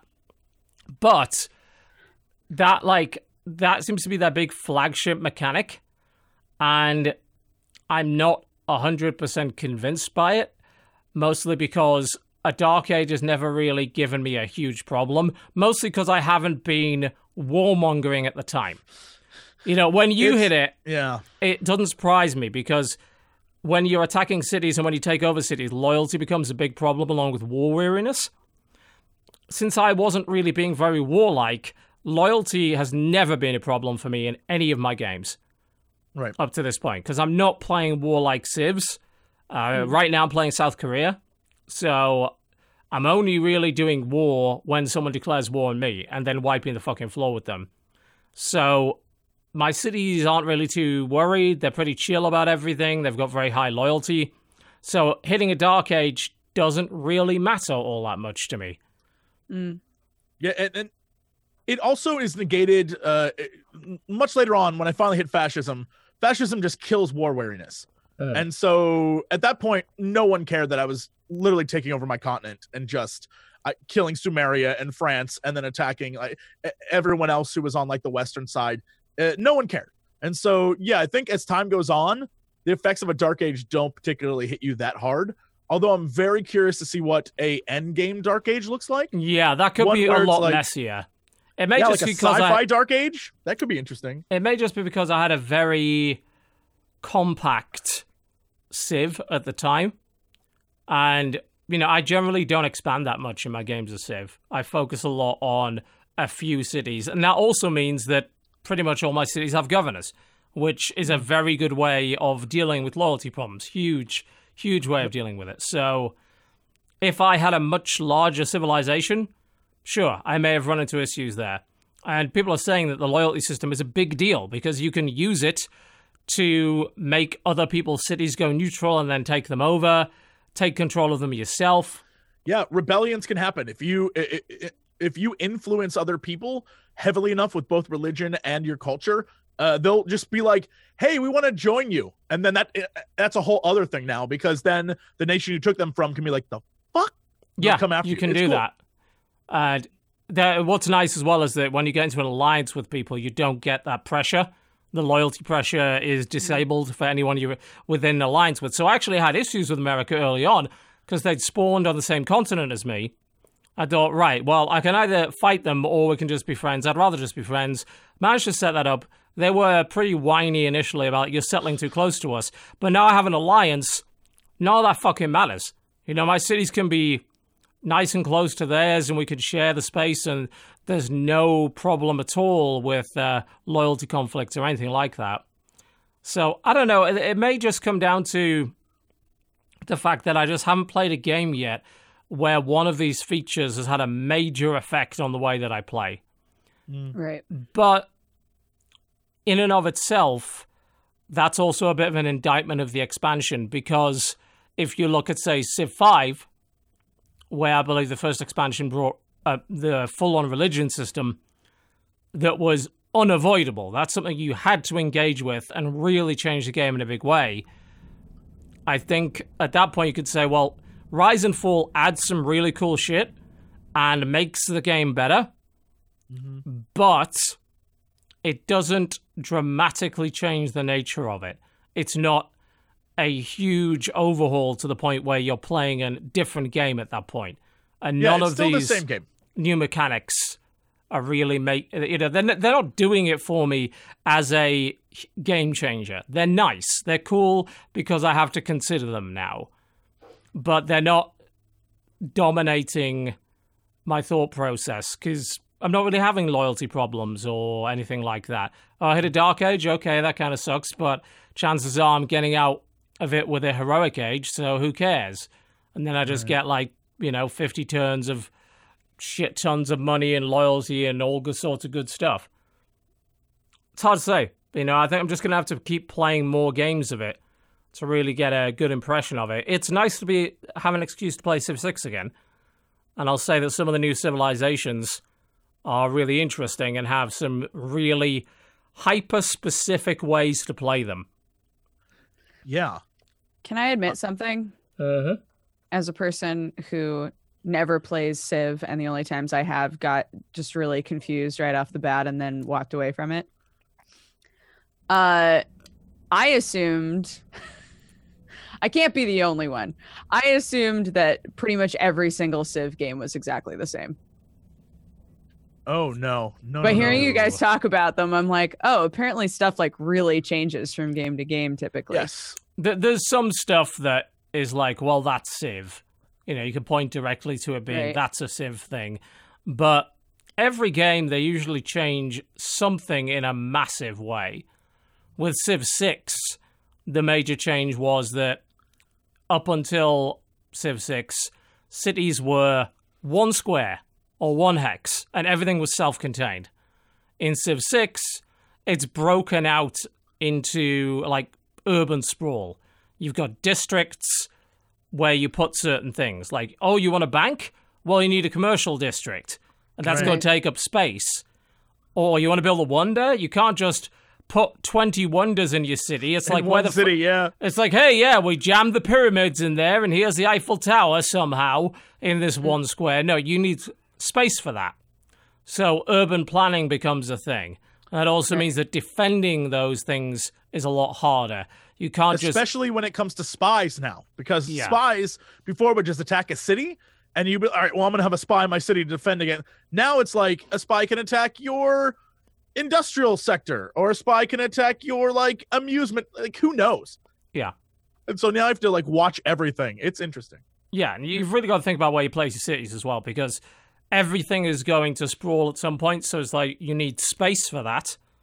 You also need to think about, do I have the right kind of terrain to do what I want to do? Do I have, let's say you want a city where there's a big focus on religion. You want a holy site, right? Well, holy sites benefit in various ways from being placed in certain places. Particularly, you put them near a fucking mountain, they love that shit. They're big into mountains. So if you can somehow find a place on the map where that district would be surrounded as much as possible by mountains, that's amazing. But you also have to consider that that district may benefit from being adjacent to other districts and things like that. So you might want to leave space for that. Same thing with if you're doing a research district or oh yeah, that's particularly true with Korea that I'm playing right now. My science district, I get a special science district for being Korean, and every farm that is adjacent to it gets bonus food, and every mine that is adjacent to it generates one science. So if you've got to think, right, I'm going to plan everything in advance. I want to put this where I can get either a lot of mines around it or a lot of farms around it so I can get the maximum benefit. But I also might want to boost it up with something else and be adjacent to another district, so I've got to think about that as well. Also, you can only build it in certain places to begin with. That's particularly true with wonders as well. It's like, you want to build the pyramids? Well, guess what? Unsurprisingly, the pyramids can only be built in the fucking desert.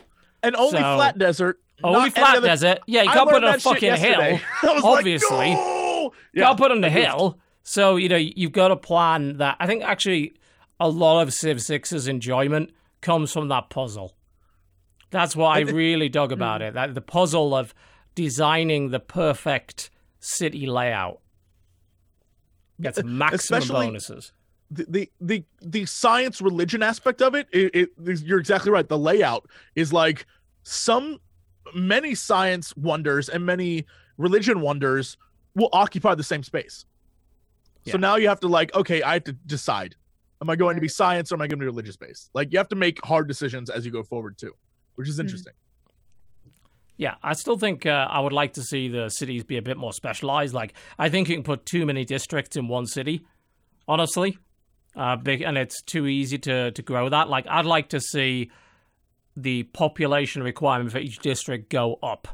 That would be nice. That would be a tweakable value I'd like. So you could only really have a couple of, maybe 3 or 4 districts maximum instead of almost all of them once you reach a certain size.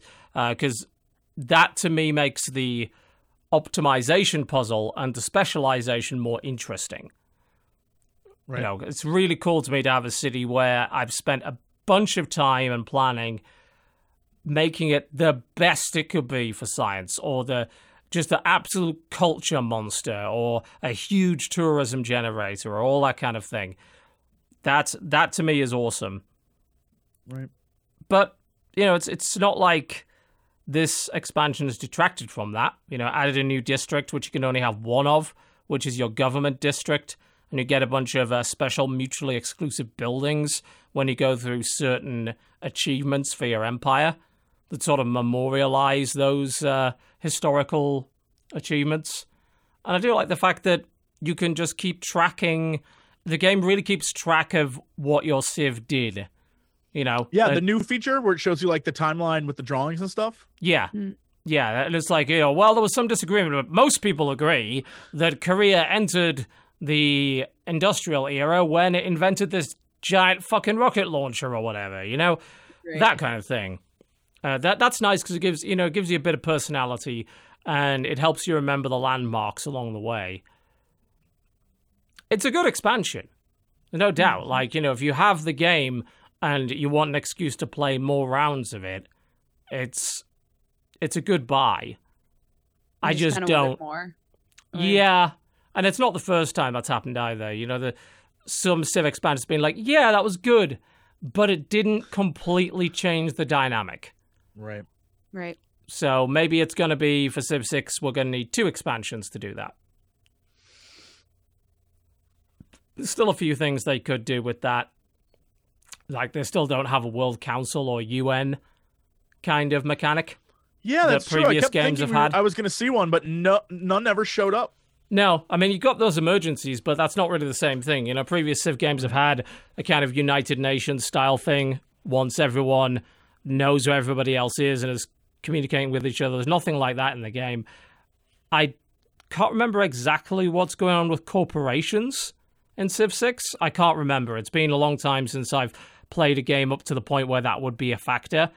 But, Civ 5, obviously, in Brave New World, had corporations were a huge factor, and that was a new feature that they'd added in and all that kind of thing. So there's room for growth. Let's just say that. But improving the AI, that's definitely the area where they should be focusing next couple of months. Just make it as good as you can. I know it's hard. It's a very complicated game, but still, the better your AI, the less people are going to complain. Especially since I think the majority of people do play Civ as a solo game, not as a multiplayer game. There's a good multiplayer community for it, and that bypasses a lot of those AI problems, but I'm not the kind of person that plays that game as a multiplayer game. It's long. Simple as that. It's a long game. You got to really commit to it. I think I tried playing it multiplayer once with Jesse and Krendor, and I'll never play with Krendor again. Krender's turns were so long. Turn 3, he went a full 2 minutes. I was like, dude, what are you doing? He's like, I'm min-maxing. I almost No. quit right then. I would have been done. That he was deliberately trying to piss you off. There's nothing you can do turn 3 that would Turn allow... 3, I know. There's I was like, nothing what are you you can do. doing? He's like, I'm moving my explorers. And I'm like, what? You only Yeah. have And this one, was at like maximum the first 2. time I had ever really sat down to play it. So Jesse was like, yeah, I play it a lot. Like, we'll help you. It'll be fine. It'll be fine. No. And This and I was explains like, why you don't why play is Civ. You're taking so long. Am I missing something? Civ is actually a very relaxing game, generally speaking. It And is your my chill first game. impression of I will it... sit back and just be like, Is it because it's not real time? Yeah, pretty much. You can play it in a window. You can have it up and take the turns at whatever speed you want. Yeah. That also has so much really good music in it. Generally relaxing music, with the exception of the fact that I was really enjoying, at one point, the music for... I was playing Zulu, and I was really enjoying that music. And then I think because America became dominant on the world stage, I got their Yankee Doodle Dandy bullshit for a good 10 minutes. I'm like, God damn it, I want my African call and response style stuff back and all that kind of thing.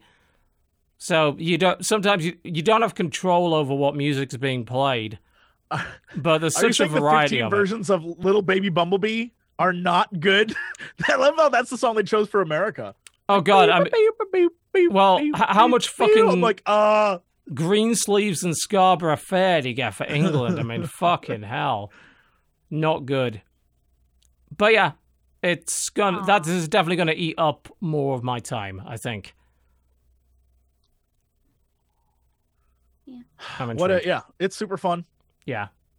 So Don't unsub from my channel just because Dodger's dabbing. How is that fair on me? How is that fair on me, I tell you? Oof. Plus, you'll be missing You out on can the... do, though. If you enjoyed that dab, you can subscribe to my channel. God and damn it. subscribe to Total Biscuits But channel. you will not get the benefit that we will be introducing this week of a permanent discount from our merch store. I'm just saying. So you might not want to do that. No. No. You know, there's no evidence that I'm not doing that to you right now. I know. I could be. It's I true. would like and to you imagine wouldn't know, you are. and you would have no idea. Constantly dabbing. Yeah, you All would. the You would time. have. My entire show has been done that way. You know what I found out recently? The term dabbing is also like a weed thing. Never knew. A dab? I mean, I wouldn't know about that. That's quite naive. Okay. I didn't know. Yeah. I mean, Yeah, dabbing is definitely a drug term. There's a lot of things associated with I that. had no idea. I thought that it was just a good old fashioned bam. No. Also, I don't think that's Also that's drinking. really old fashioned, really, is it? What? The, Bam? Or dab? The dab in and of itself was only a couple of years ago that became a thing, and unfortunately, is still a thing. With to some drugs? extent. I'm confused. Not now. with drugs. No, that's been the thing for a long time with drugs. Okay. Oh dear. You take a dab, but what is a dab? what is a dab? That's a great question. That's a can question I've Google been that. asking for years. What is a dab? What is a dab? What is a dab or a dollop of sour cream? Sour cream's a drug now? Might as well It is be. a drug. It is a drug. It might as well be. Certainly might as well be. So dumb. Speaking of drugs, Yeah. let's do a segue. So I found a card game. Yes. And, half of me's been trying to avoid getting into another CCG, Oh boy. especially a digital one. The other half has been like, you need to find another digital CCG. As soon as possible. Yes. Yeah, because Right. you're done with Hearthstone, you're done with Plants vs. Zombies, you don't have a CCG, and that just Absolutely. seems like you're missing something in your life. Cram Turns cram. out, which they have not advertised at all, there is a Star Trek CCG that launched very recently into testing. And it's called, Okay. and I only found out about it because on the StarTrek.com website they mentioned it. They have not advertised this fucking thing anywhere. It's called Star Trek Adversaries. And I was thinking, oh dear, this is probably going to be awful. Yeah, Right. a lot of these online Star Trek games are like they'd done several Facebook games, and they were fucking terrible. Unsurprisingly, there was no real.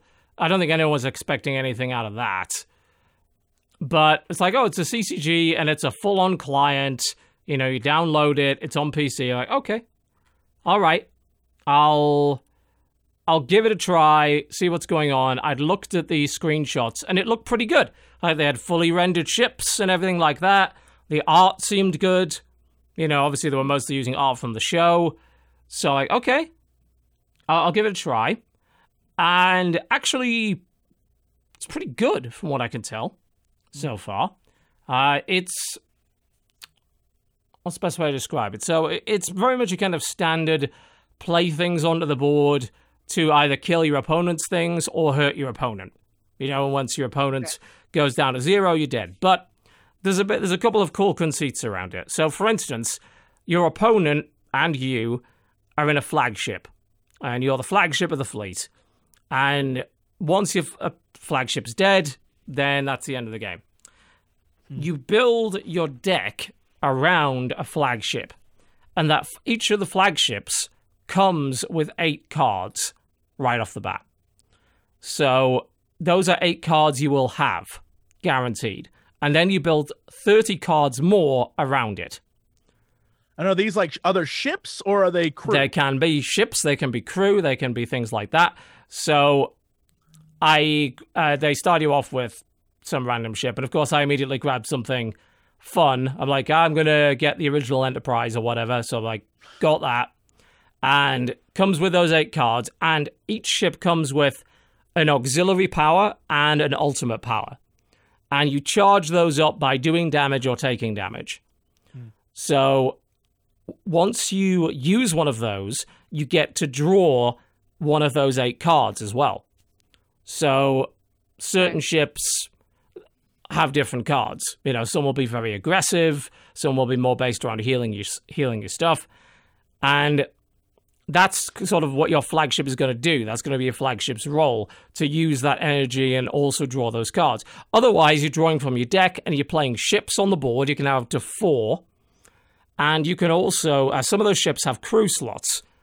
And some of them can take up to 2 crew members. So you can put, you know, famous captains and everything. They've mixed everything together, so you can have fucking Captain Sisko on the regular Enterprise and, you know, put Kirk on the Enterprise D or whatever. You can do all that shit. I mean, of course they were going to do that. And crew members, they buff the ship they're on, but they also provide special abilities that are usually triggered by something. One of the more interesting things you can do in that game is you can retreat the ship. So you don't have to have a ship on the board until it explodes. You can actually retreat a ship and get refunded the cost of it instead of attacking with it. And I believe, I'm not 100% sure on this because it didn't fully explain the mechanic, the ship or the crew member might actually go back into your deck. So you can get that kind of thing back. And some of them have some interesting abilities. I think one of them, was Dr. Polanski from season 2 of TNG. I had her in a ship, and it's like every time you retreat a ship, everything else gets a heal and shit like that. So you can do some pretty cool synergies depending on who you've got. You can use crew just to buff up a ship, but more often than not, you'll want to put a crew member in a position where they can create some kind of crazy combo when something happens. Other than that, it mostly plays like Hearthstone. You know, you get 1 energy per turn. You can target either the enemy hero or the enemy's ships. If a ship has Guardian, then it's like Taunt. If a ship has, you know, Core Breach, that's basically Death Rattle. If a ship has Charge, well, it's Charge. You know, it's all that kind of thing. But it's cool that everything's fully 3D rendered. You know, the ships look really good. And the crew mechanic and the retreat mechanic and everything are just a little bit different. So I might play it a bit. It already has Quark's Arena and bullshit like that in there, so I might try that out. It looks promising so far. It's also nice there are a lot of flagships right out of the gate. It's not really like a class in Hearthstone where everything's completely different. It's a bit less than that, but you have a lot of choices of them. There's Klingon ships and Federation ships, and there's like 20 of each, I think. So you can pick a lot of different stuff. Yeah, it's neat. It seems all right so far. Cool. Hopefully they do well with it. Nobody's playing it right now because it's not advertised anywhere. It's not on Steam. So you said it's in beta, right? It's it's a test right now. So they could still put it on early access on Steam. That would probably be a good idea. But then again, maybe they're avoiding Steam. I actually hope they're not, because no one will fucking play it if they don't. And even if they do, they might not anyway. Because let's be honest, CCGs, it's a pretty tough market right now. What do you think is like, for a developer, what would be your reason that would make them say, oh, we shouldn't put this on Steam? Main reason's money. Like, if you've got a game with microtransactions in it, Steam takes 30%. So, damn. If you can afford not to be on Steam for a game like that, you want to avoid it, you know? Right. Blizzard had a really good client with a big install base when they released Hearthstone. A lot of other games tried to go independent with Steam, but were eventually forced to go on Steam because no one was playing the game. And that wouldn't necessarily even work. Yeah, that's not the salvation necessarily. We saw, like RuneScape, the RuneScape card game, which was actually really cool. It had that Steam release. It gave it a couple of months of life, and then it just died. Yeah. So there's no guarantee. But I think if you can stay off Steam with a game like that, where people are buying a lot of card packs, you're going to make 30% more money. Right. But you're also going up against a ton more competition, too. Yeah. And So- visibility, right? Right. The market visibility. Well, the visibility is a huge thing. You know, nobody knows this game's currently around right now. There's barely any results at all on Except for 7,297 people who are currently watching the live. live stream, and however many people watch the VOD. Yeah, I should have charged them for this. But 30%, everybody. indeed, yeah, there you go. But yeah, it seems strong so far. It's hard to know with games like that, because like, do I want to start throwing money into a game that may very well be dead in a couple of months? Because we've seen these games come and go. I don't know. All I know is that you can't actually throw money at it right now because it's in test, so they just give you a bunch of free shit. So you might as well try it, because you get a bunch of free shit. Give that a shot. See if it's different enough for me to make me want to play more of it. And of course, the theme is strong. You know, obviously. Obviously. That helps a lot. Obviously. It's Star Trek, obviously. Yeah, you know, it's like if, you know, they brought out a Star Wars card game, which they have several of, and the fucking Star Wars miniatures game that's coming out at the start of next month, I think, which I'm extremely excited for. How long have we been waiting for Star Warhammer? A long fucking time is the answer. I saw it at PAX South. It looks cool. Yeah, There are a lot of people playing it. Yep, I've got my order in for a lot of miniatures. Let me just put it that way. I didn't know that was a real game, and I thought you were making a Star Trek X Warhammer goof. Well, we kind of are. It's called Star Wars Legion, but I'm calling it Star Warhammer. Yeah, because it's what it is. You know, it's about as similar to Warhammer as you can get. It's got a lot of different ideas behind it, but it is a army-based miniatures game. Okay, got it. Yeah, I was about to make a joke that you said Star Wars card game. I literally have a card holder of the old Star Wars trading card game. Oh, the really old one? Back in the day, filled with cards. I haven't ever used it. I just got it because I wanted to collect the different cards. Now it is a burden upon my life that I don't want to ever get rid of. But at the same time, I know that I just can't collect things anymore. I'm like, what do I do with this? Yeah, because it's probably worth nothing now. Oh yeah, that system will be completely dead. Yeah, it's like Beanie Baby value. Like no one wants it. No one wants it. I just have it. I have 1,000 cards in this binder. I have every single possible card through like 2 expansions. Why? Because fuck me. I was 17 and thought it was cool. Yeah. Why wouldn't you? I think I've still got a bunch of the old World of Warcraft. To be fair, there's still a pretty strong argument that game was actually better than Hearthstone in many ways. The old WoW one? Hell yeah. That thing was great. Also gave you cards for in-game. Yeah, it did. Well, I remember the fucking Spectral Tiger mount and how much that ended up being worth. Holy shit. The Rooster, the fact that you can, that thing I think is several $1,000s. Like, it's just a chicken. You ride a chicken in WoW. Yeah. And I'm going to go look up how much it is on eBay. That thing was the rarest card. Well, I mean, it's only going to get more expensive because they never reprinted them, obviously. That game stopped being produced, so there's only a limited number of those things that ever existed. Same with the Spectral Tiger. I'm trying to think what the rarest thing that I got from it was. I want to bring up a list because they had every set they released of the WoW TCG, they had 3 rare loot cards that had scratch-off codes that you could redeem in-game. El Pollo Grande. Pollo Grande. Right now, yeah, that was it. Yeah. El Pollo Grande is the chicken mount. That thing, unscratched, is about $700. Yeah. I'm looking at the value on, there's wowlootcards.com right now. The Heroes of Azeroth, the most expensive one, according to this, they had the Saltwater Snapjaw, which was the rideable turtle. You can get that for $150. But the Spectral Tiger, which came out 2 expansions in, $1,500. Jesus. There was a rocket, the X-51 Nether rocket, that people were super hyped about until they then released another version in game you could get, which devalued it completely. I'm trying to think what was on my WoW account. The corrupted Hippogriff mount is that's one too. That's $500. Jesus. Yeah. Disco Inferno. Yeah, I have that. I also had the Foam Sword Rack and Center of Attention, which just makes you stand on a plinth and do a pose and shine for like 5 minutes. There was some pretty cool shit, honestly, in that. Yeah, it was a good tie-in between the game and the card game. It made people who played the game want to play the card game, or at least collect stuff to get cool things. Well, yeah, it actually just made them gamble hundreds of dollars in the hopes that they get a very valuable card, which really was not great. Let's be honest.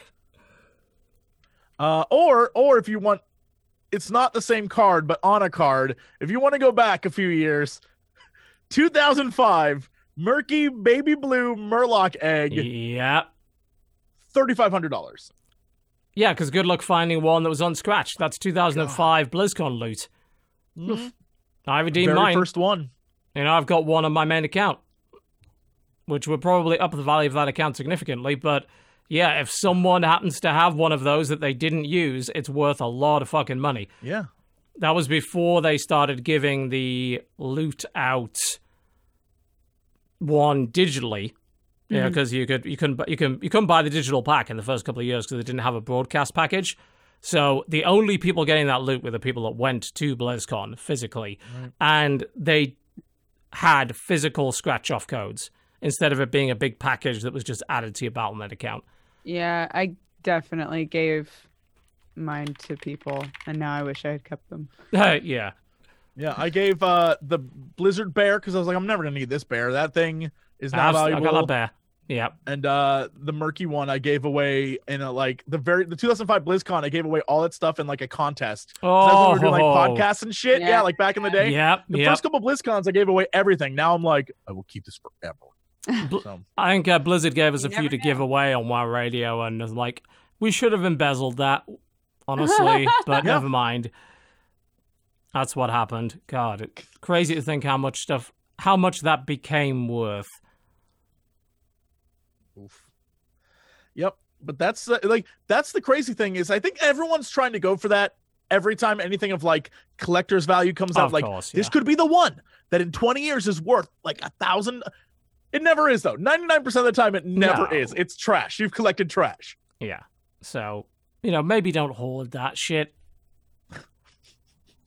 It's not going to benefit you. As I look down here and see this big stack of cards, like, you're never going to do anything terrible with choices. Yep. I would have saved that money, invested when I was 17. Boy, would I be good right now. That was a straight up awful idea. Mm-hmm. Should have bought Bitcoin. Oh, well. All right, folks. Let's saved it for Bitcoin. Indeed. Let's take a break. When we come back, we'll tackle some news. You're watching the Co-optional Podcast. Don't go anywhere.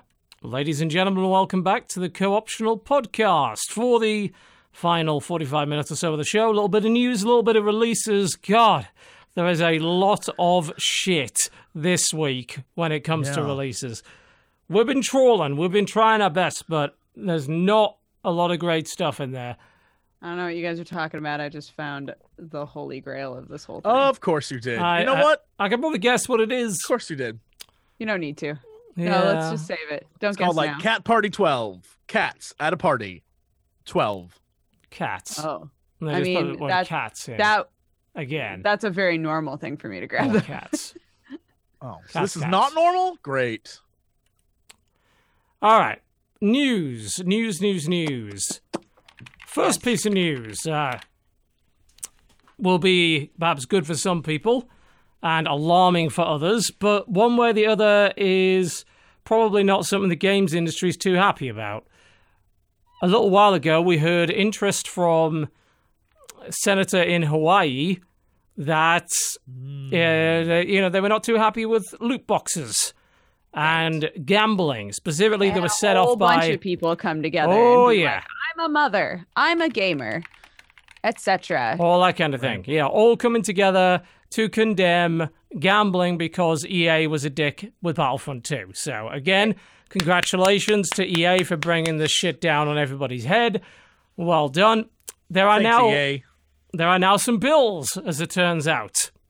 Whoops. Yep, a pair of bills. There's House Bill 2686 and Senate Bill 3024 would prohibit the sale of any game featuring a system wherein players can purchase a randomized reward using real money to anyone younger than 21 years of age.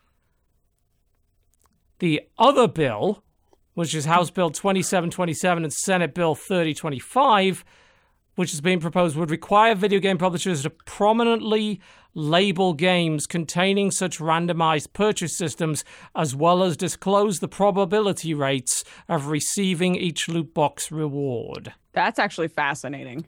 Yeah. They'll have to disclose all of that. Yeah, one of those has no fucking chance, by the way. And that is that's the age one. Because we've had this before. Like, we've had some very similar situations when it comes to selling games to people of a certain age and the illegality of that. We dealt with that around the Jack Thompson days, and I believe there were some fairly serious First Amendment issues surrounding that.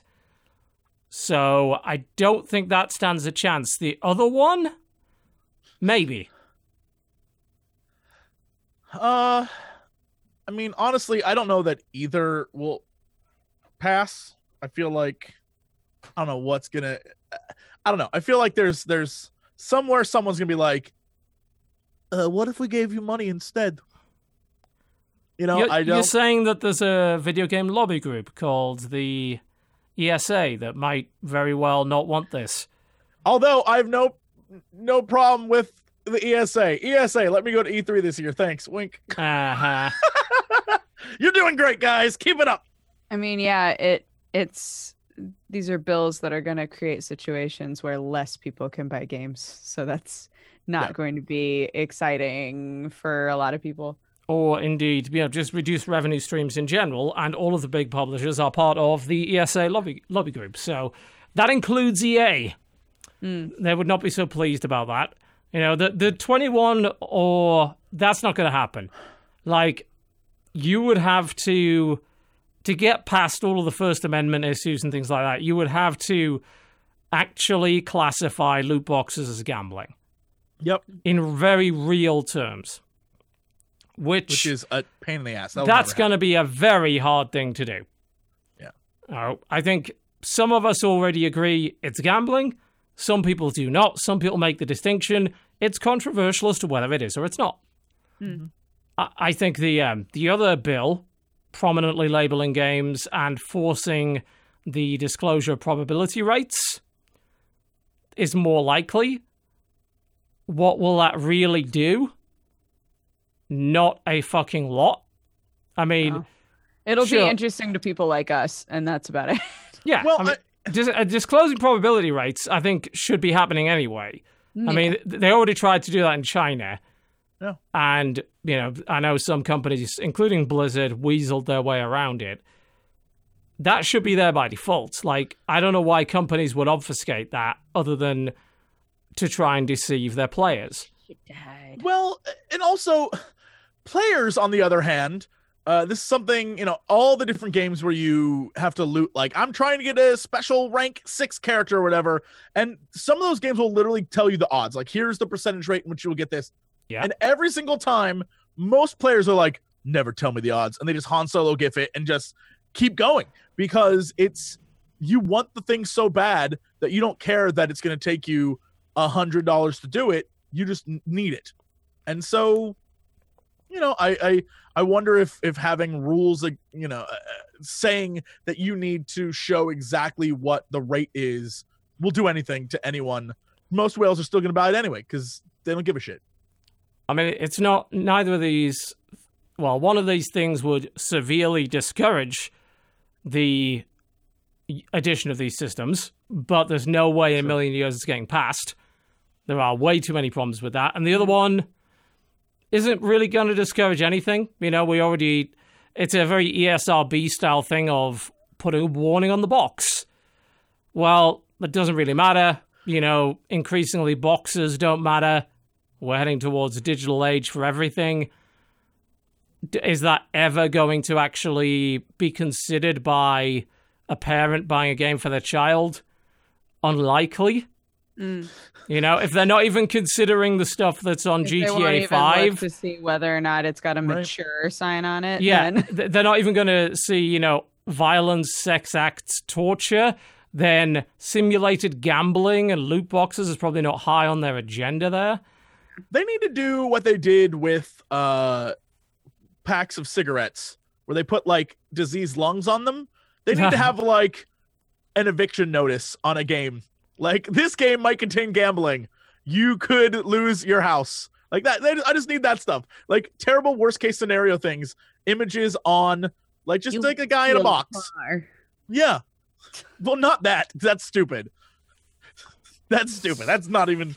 But I just think there's ads to come back. That's all. You wouldn't steal a car, so you wouldn't steal a movie. Yeah.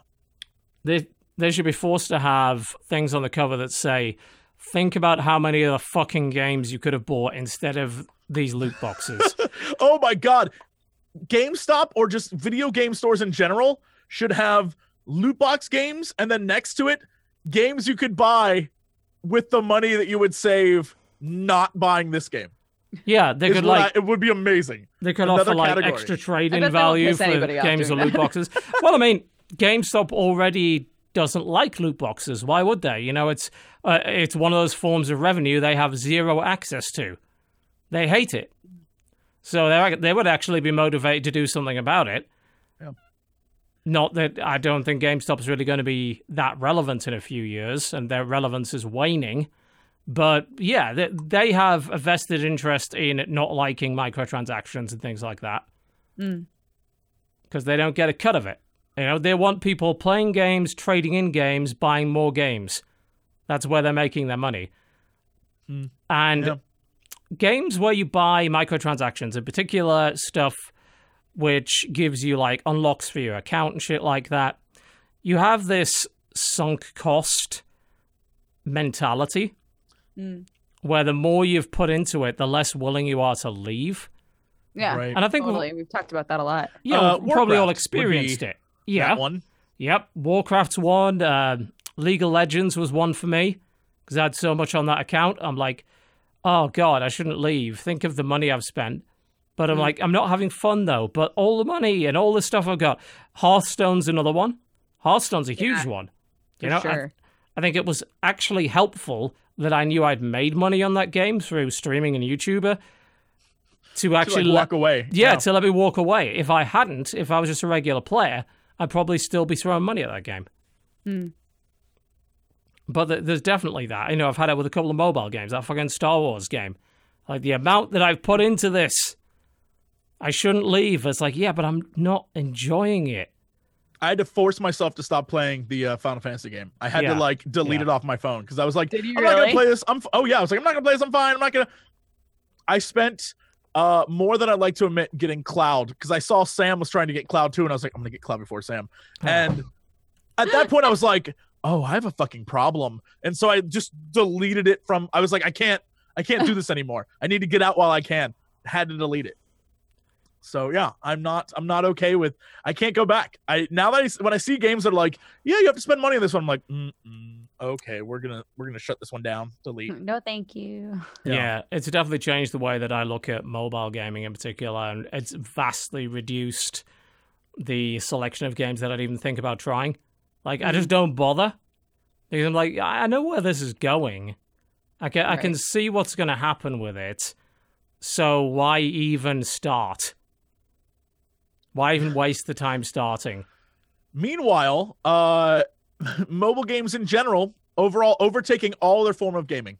Like, it is, the amount of times that I've seen, especially in our industry, people like switching to like, hey, today we're going to talk about this mobile game that just came out. I don't blame people for that. Like, it seems, I know that on like YouTube and stuff, when you did a mobile game ad, people were like, the fuck is this? Yeah. Now I don't know that I feel like more people are interested in like good mobile games, which sometimes include money transactions. I mean, I'm interested in good mobile games. The problem is there aren't all that many. It's actually very hard to find them. I think if you're like, a lot of people are willing to overlook the money transaction bit and say, oh, that's a good game. We just have to like pay money for it and stuff. I think good is defined differently by different people. And so, I mean, they're popular for a reason, right? They have to be, or they wouldn't get made still. Yeah, I have to wonder how many survive. You know, you see so many come out, and there's no way in a million years that most of those games can stay afloat. You know, the thing about, you know, we've talked about the whale idea before.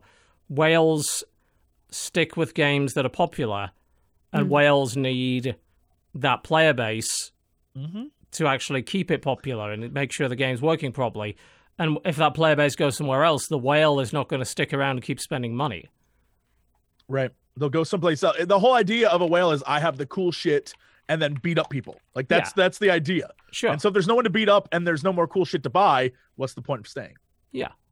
That's absolutely the way that I would look at it. Like real whales. Real whales, they move on. When there ain't nothing cool left, they move on to go beat up other people. Yeah, they need more algae. I don't know about the whole beating up thing, but they do. Oh, whales, notorious fighters. Okay. They go around, they travel around the world, pick fights with everyone. I'm not much of a marine biologist, but I can't really argue with you. You might be right. I know a few marine biologists. I'm on the coast. Like, I know it's a California thing. Whales they fight all the time. It's true. That's fair. It is known. Yeah. It is known. It's interesting we talk about this because it leads nicely into our next topic, which is Ubisoft and their admission of really loving the idea of the so-called live service. So we've heard the term games as a service quite a bit. Right. Well, what Ubisoft is cloud gaming? Yes. Well, Ubisoft seems to like the name live services. And there were a couple of nice little slides that they made. I think must have been during maybe a recent investor call or something along those lines, or some sort of workshop, where they're talking about what exactly they want to do in future with franchises and how they want to make money and how they want to keep people in that game. And comparing this whole idea of what games used to be in the past to what games should be in the future. And there was one particular slide that I found quite interesting. And it was a list of the way that the industry used to work in the past, according to them. I can't put the slides up. I don't have a way to do that right now. And how it should work now under the live service model. So I'll read them out. Initially, they said, look, games industry was hit-driven and a cyclical business, meaning that you made a game, you released it, you hoped it was a hit, you moved on to the next game. Either the sequel or something else. Now, they're claiming with live services that games are a recurring revenue business. So you put the game out there and you expect it to continually make money over a number of years. And the way it's going to do that is by keeping players hooked in, keeping them online, keeping them buying things for their account, and making sure that they become invested in that. And that leads on to the second part of it, whereby they said previously games had low user engagement, and now we're looking for high user engagement. So we're looking for players to come back every fucking day. You know, we're looking for the MMO attitude of you log in every day. In the past, games were console-focused, now multi-platform businesses. So not only PC, but also, of course, mobile devices. In the past, games were developer-centric, and now they're player-centric. I don't know what the fuck that means. That's a very meaningless thing to say. But also the next part, game experience versus platform experience. I don't really understand what that means. And last but by no means least, which I think is the most relevant part of the slide, it used to be focused on number of games sold. Now it's lifetime value. The amount of money that you can get from a single person over the course of their lifetime in the game. And you're hoping that that lifetime in the game is going to be pretty damn lengthy. So they want games that you play for a very, very long time. They want games that you're continually spending money on. And that's been something that companies have tried to figure out the magic formula to for years. Yeah. It's very true. And more often than not, it doesn't necessarily work. But when it does, it makes a shit ton of money, right? You know, League of Legends and Dota and CSGO, games that have large user bases that are continually spending money in those games are making money hand over fist. Games like Hearthstone, they're making money hand over fist. And these are games where the players are expecting continual development, like new content all the time, reasons to come back, a new tavern brawl every week, new quests every day, so they want you logging in every day to make sure that you're there. You know, games like Destiny, they're the same. But those games, they're also pretty huge time vampires. Like, they're sucking up, they're designed to engage a player to the point where they're going to spend a lot of money. And in order to do that, you've got to get them playing for a large number of hours. Right. Thing is that, the more of this that we see, the worse this is going to get, because you only have a finite number of these hardcore gamers that will play games like this, and they only have a certain number of hours in the day. So how many of these games will they realistically buy and spend money in? And what will be more worrying to me as Ubisoft is, will the game they choose as their game to really invest in be one of ours? Because if it's not, well, our old model of trying to sell you hey, we've got a new game out and we're releasing a new game every couple of months. Well, I'm going to turn around and say, well, I've got a game and I'm keep throwing money at that game. I have a game and that's the game I play. And it's not like those people don't exist. Millions of people like that exist that just play League, or they just play World of Tanks. There are huge numbers of people like that. And they just won't play any other games. Like, and going back to that idea of like the live services and keeping people on and active and like constantly playing. I'm looking at the numbers right now for EA. And so in the third quarter, they posted a $200 million loss. But what that is that's just them paying taxes. As of February 2nd, they were up 10% in stocks. And it turns out that live services grew 40% for about $800 million. So literally every bad thing people are like, EA, you suck. Battlefront 2 is terrible. And we're not going to buy it. It doesn't matter because EA as a whole, the entire live services industry they're creating is constantly generating the money. So you can hate on one game, but every other game they have is like, money. Well, yeah, their sports games all have live service elements heavily integrated into them. and those live service elements are money services. In particular, in the case of Ultimate Team, they're gambling. The new UFC game now has that. FIFA has it. Pretty much all the other sports games that EA do now have that. They have tried to put it into their other games. Obviously, they got shoved back on Battlefront. They'll try again. And of course, right now they're looking at Anthem. And they're looking at that as being hopefully their big live service Destiny competing game. The more they show that game, the more I'm like, this is going to be microtransaction city. I am terrified because the concept looks cool. I guarantee you can buy everything in that game. I'm waiting for it to happen. I don't see why they wouldn't. Right. They're investing so much in it. If you think about it, how could it be anything else? The amount of money they're putting into Anthem, how many of those games would you have to sell in the traditional way? Oh man, you're absolutely right. I was just looking this up and I deleted it, or I closed the window because I didn't think we were going to talk about it. But straight up, EA did a press conference, a Q3 press conference, where they were like, hey, yeah, so people are asking about Battlefront and what was going on with that. Literally, they said they brought 3 studios together. They put a lot of money into it. And their whole idea was like, we want to make this game for Star Wars fans. And so their rationale behind all of it was like, well, then we can charge extra for this, this, and this because we put all this money into these studios. So, of course, the more money they're going to throw at a thing, especially with Anthem, the more they're going to want their return. And so, of course, they're going to put stuff in it. Yeah, oh, absolutely. They're building a game that they imagine is probably going to last 5+ years. Mm-hmm. And they're hoping that people will play it for that long. Yeah. And will keep putting money into it. And the more money they put into it, the less likely they are to leave. And particularly with games like that, if we go back to WoW and think about what we're talking about with that sunk cost idea, and how many times you didn't leave WoW because of the amount of time you'd invested in it, but then the additional pressure of your friends saying, please don't leave, who also are in a similar situation.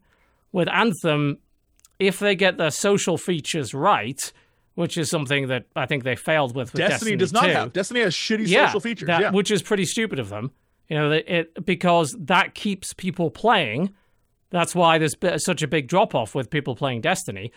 I don't think EA is going to make the same mistake. They're going to make sure, because they know that the power of peer pressure is potent.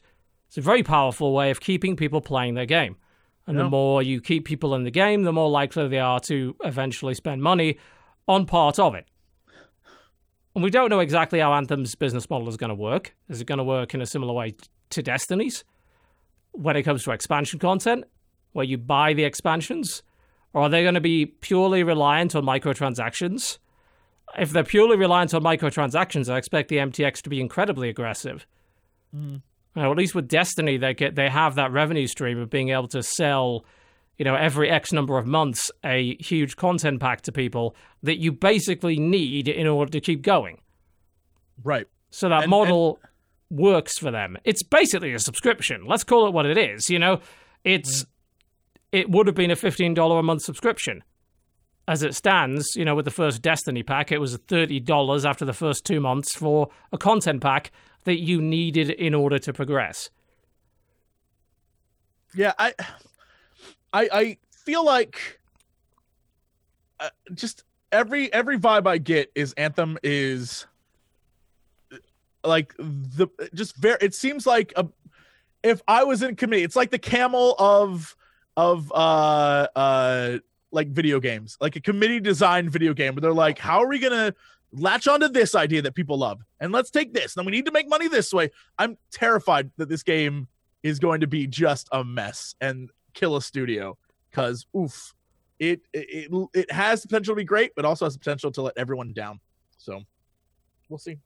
Yeah, and I'm interested to see if it even works with core gamers.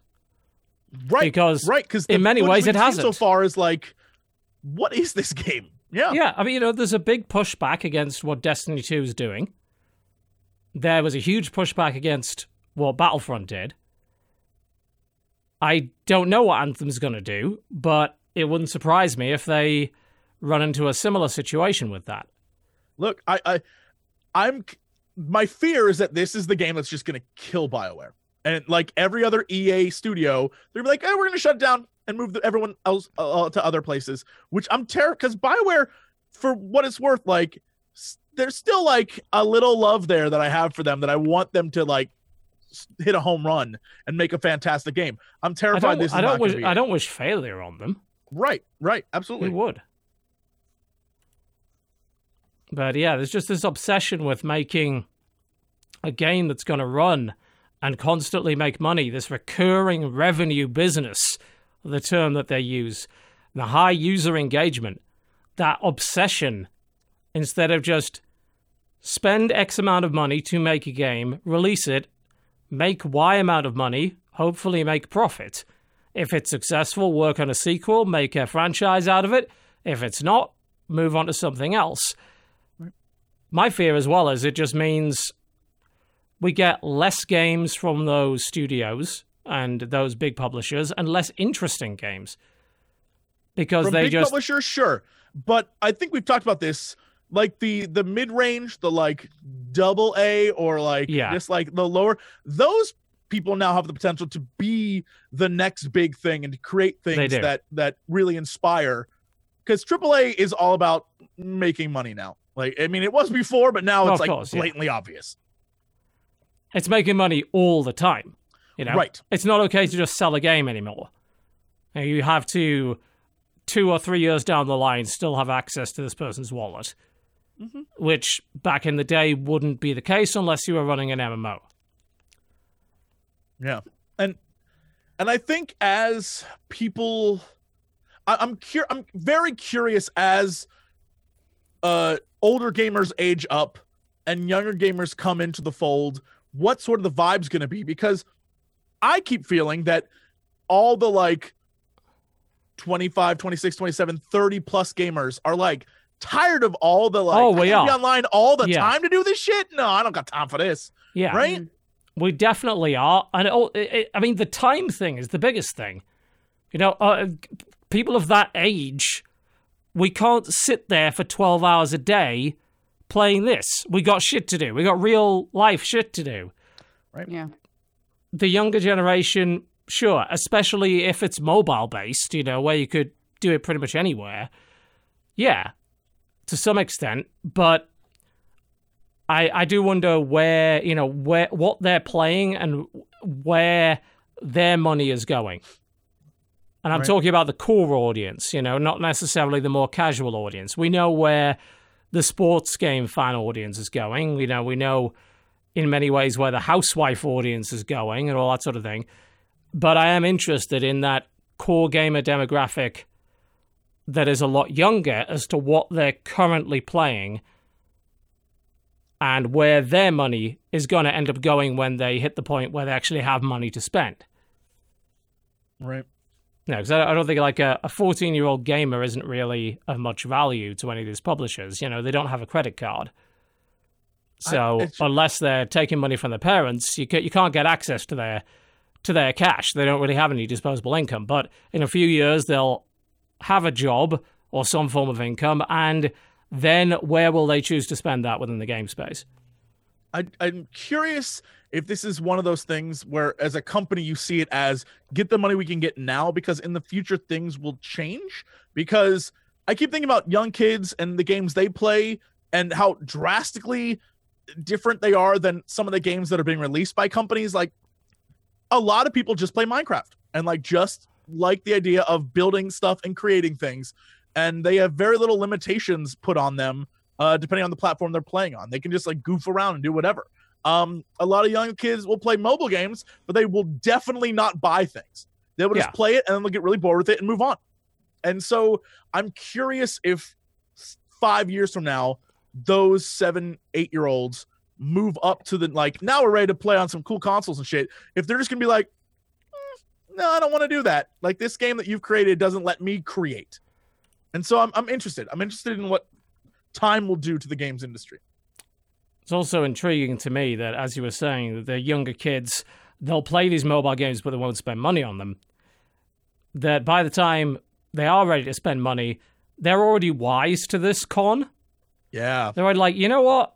we've already seen this shit on mobile. Like, we know what you're trying to do, and it was bullshit then, and it's kind of bullshit now.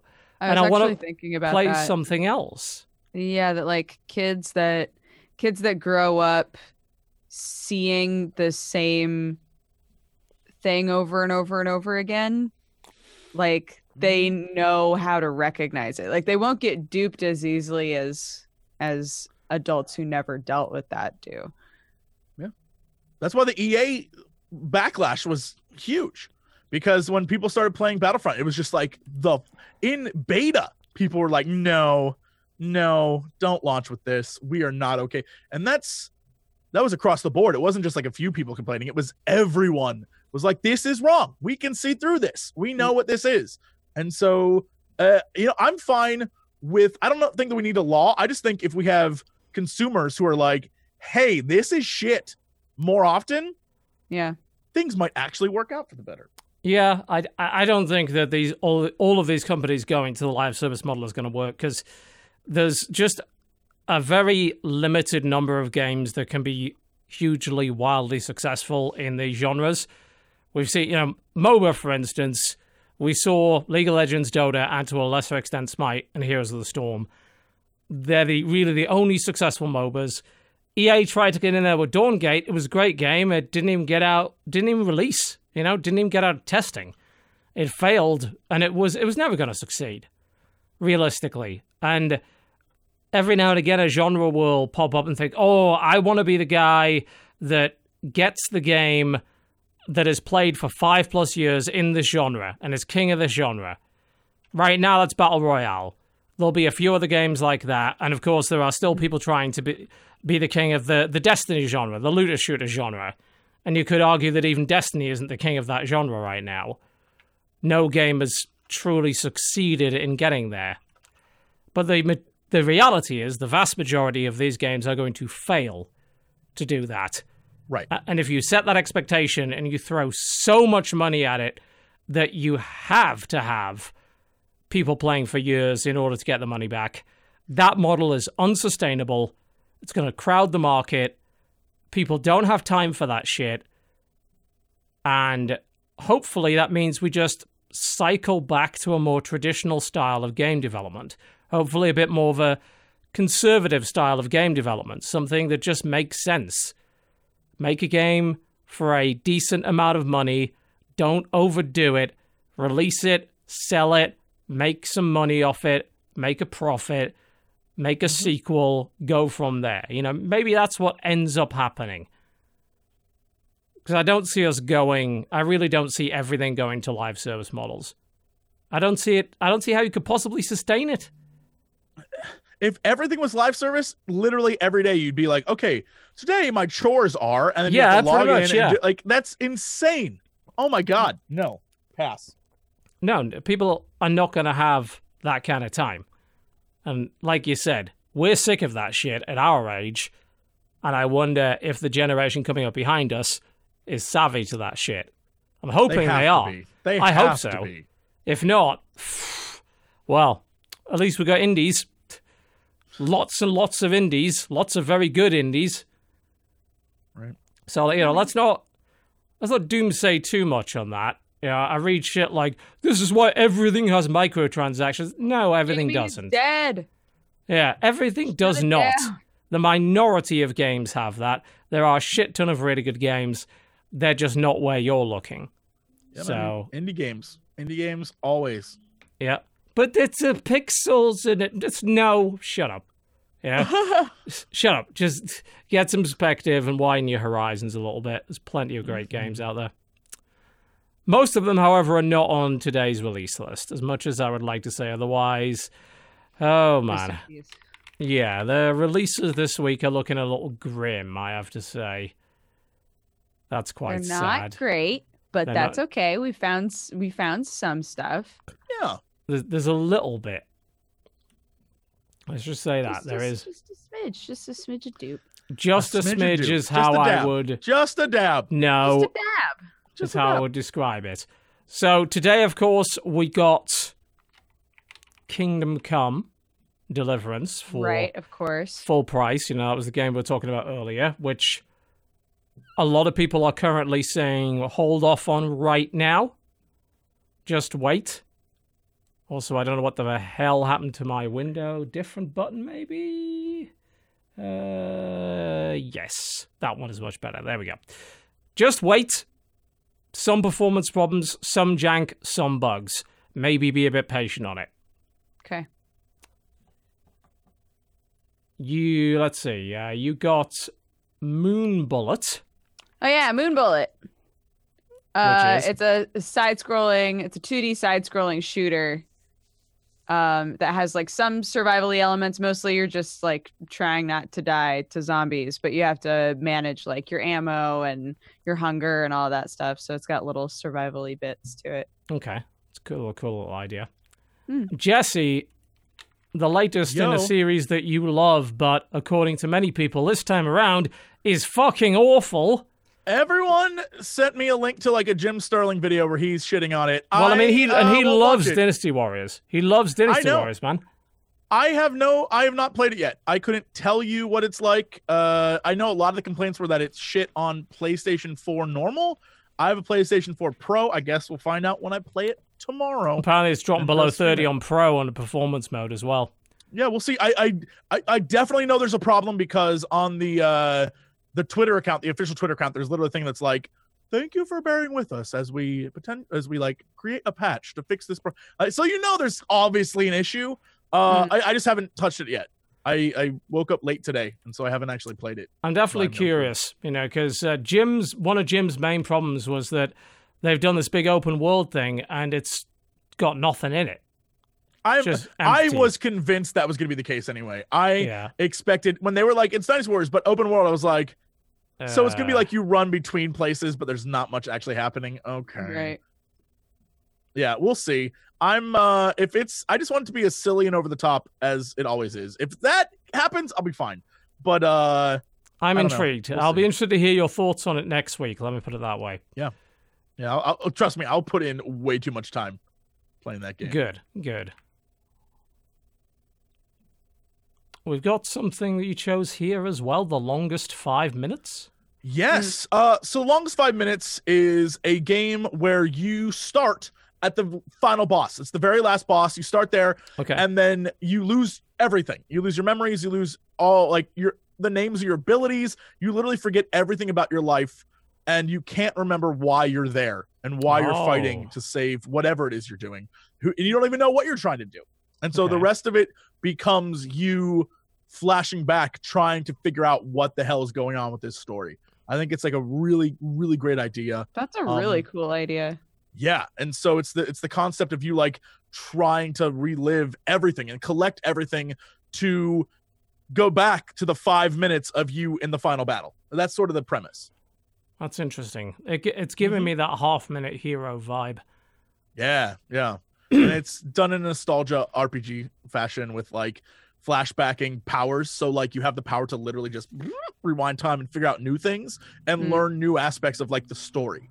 So there's multiple paths. And I'm super interested. I truly already have the like Coxtradamus view of like, oh my God, you're going to get there and you're the bad guy. I want that so badly. I can't wait. I'm really excited for this game. I think it's very cool. Awesome. Something that also looks really cool, which I forgot about, but I have remembered, so it's all good. Published by Devolver Digital, Crossing Souls. So that popped up today, and apparently it's a huge mixture of different game genres, all kind of set in the 1980s. Like it's just unashamedly 80s. And you can play, I think it's mostly side-scrolling, but there's little bits of like every game you've ever played from the 80s and 90s in there. And you can switch characters and things like that. There's brawlers in there. There's platforming elements. There's a racing game in there. There's an RPG in there. It looks wild. It looks absolutely nuts. That's coming out on PC today as well as on console, PS4 specifically. So I am intrigued by that. Speaking of console, if you got yourself a Switch or PS4, Xbox One, Owlboy is coming out today. Hell yeah, Owlboy's great. Owlboy is a great game. Indeed. I think that's about it for today. Moving on. Jesse, what is this? Speed Dating for Ghosts. Okay. Speed Dating for Ghosts is a game that is written by one of the BioWare Dragon Age guys and his indie rapper buddy. And it literally is a speed dating game where you date like bizarre, weird ghost things. And you are just trying to find like the right ghost for you. And it looks incredibly weird and incredibly fun. And it's basically like just quirky characters, and you have to like each one of them has their own sort of like weird twisted thing about them that's keeping them on the earth. Like one is there because he's seeking vengeance, and one is there because he's filled with despair, and one's like this ghost that's just like a poltergeist for mischief. And I think, I don't know this, but I think maybe that I1 is like you free the ghost kind of deal. Okay. I'm interested in what this is. It comes out on Valentine's Day. It's probably going to be a game that I stream because it looks really ridiculous, and I am super into it. Ridiculous it does look. Dodger, Roguemance. Yeah, Jesse actually saw this first, and he was like, "I'm gonna let you have this because it's you." It's a roguelite where you're trying to date people. So all of the like little battles that happen are 2D, and you're trying to like have successful dates and find people that you click with. And I guess there's co-op in it too. I don't know if it's like you're attempting to get a date faster than the other person or something like that. I think you work together. Like it's a couple thing. Like the two of you work together to fight off all these monsters and stuff. Gotcha. It's cute. Yeah, It is an odd-looking thing indeed, but interesting. February 15th. Oh, Box Cat. God damn it. Okay. It's a little adventure game where you're a cat in a box. That's you're it. like the snake of cats. You are a cat in a box. I mean, What do you mean? You know, from Metal Gear. Solid You get some Snake. boxes. Oh, I see. You're I thought you meant like the snake game where you like eat other No. I meant Metal Gear. bigger snake. and I I'm was- sorry. I should have said Solid Snake. I'm sorry. I'm so okay. sorry. It's I okay. failed. I failed in the It's- gaming community. Okay. It's fine. So the box can be used to attack enemies and also let you get over spikes and stuff. Okay, I was like, why is this cat in the box? Other than the usual reasons. Well, apparently I don't question that shit anymore. you can use it. You can use it for different purposes. So it is an actual mechanic and not just cat bullshit. The other game for this day that I grabbed is 5 Keys to Exit. It's like a very text-based game where it's, I guess, plays like an escape room. A mighty sorcerer has cursed your land, but you're trapped inside your own home. So you have to like get 5 keys, but it looks like it's entirely text-based. And I was like, that's interesting. I wonder how it goes. Yeah, sort of this weird little interface. Huh, okay. Potentially intriguing. Jesse, Yo, this is a familiar sounding name. February 15th, Secret of Mana comes It's a remake. to Steam. It is the remake. It is the updated graphics and everything. Secret of Mana, for those of you who are not an old fart, is widely regarded as, along with Chrono Trigger and Final Fantasy VI, is like the pinnacle of Square Enix. Well, actually, Squaresoft back in the day when Squaresoft was just itself, like 94 to 96, when they were just like nailing it. This is considered one of the greatest RPGs of all time. Yeah, it's I do not know what the remake will be like. What I played, I found a few things where I was like, there's voice acting now. I don't know that I'm a fan of that, but the game itself it's still one of the greatest RPGs ever. So maybe you can turn off the voices. Who knows? Or at least set them to Japanese or something so you can't understand the nonsense. It's like bad delivery doesn't matter when it's in Japanese. Isn't that great? Until you watch too much anime, and then I guess it does become a problem. And that, look, it's not an always sort of a situation. Not a sure thing. Yeah. Good to know. That's about it. February 15th. February 16th. This is... Yeah, so the game I picked for February 16th is because Dodger earlier in the podcast said, and I quote, I really want to go hiking. I haven't been able to go hiking. So somehow the gods have gifted us Hiking Simulator 2018. God damn it. It's Dodger, true. this is for you. Thank you It's very a much. I can't wait Literal to walking in the virtual simulator. world. It is a legitimate walking simulator up in the mountains. You're welcome. Yep. In the snowy mountains. With both cute and dangerous animals. Perfect. Okay. That's for you. Now you don't even have to move your legs. There you go.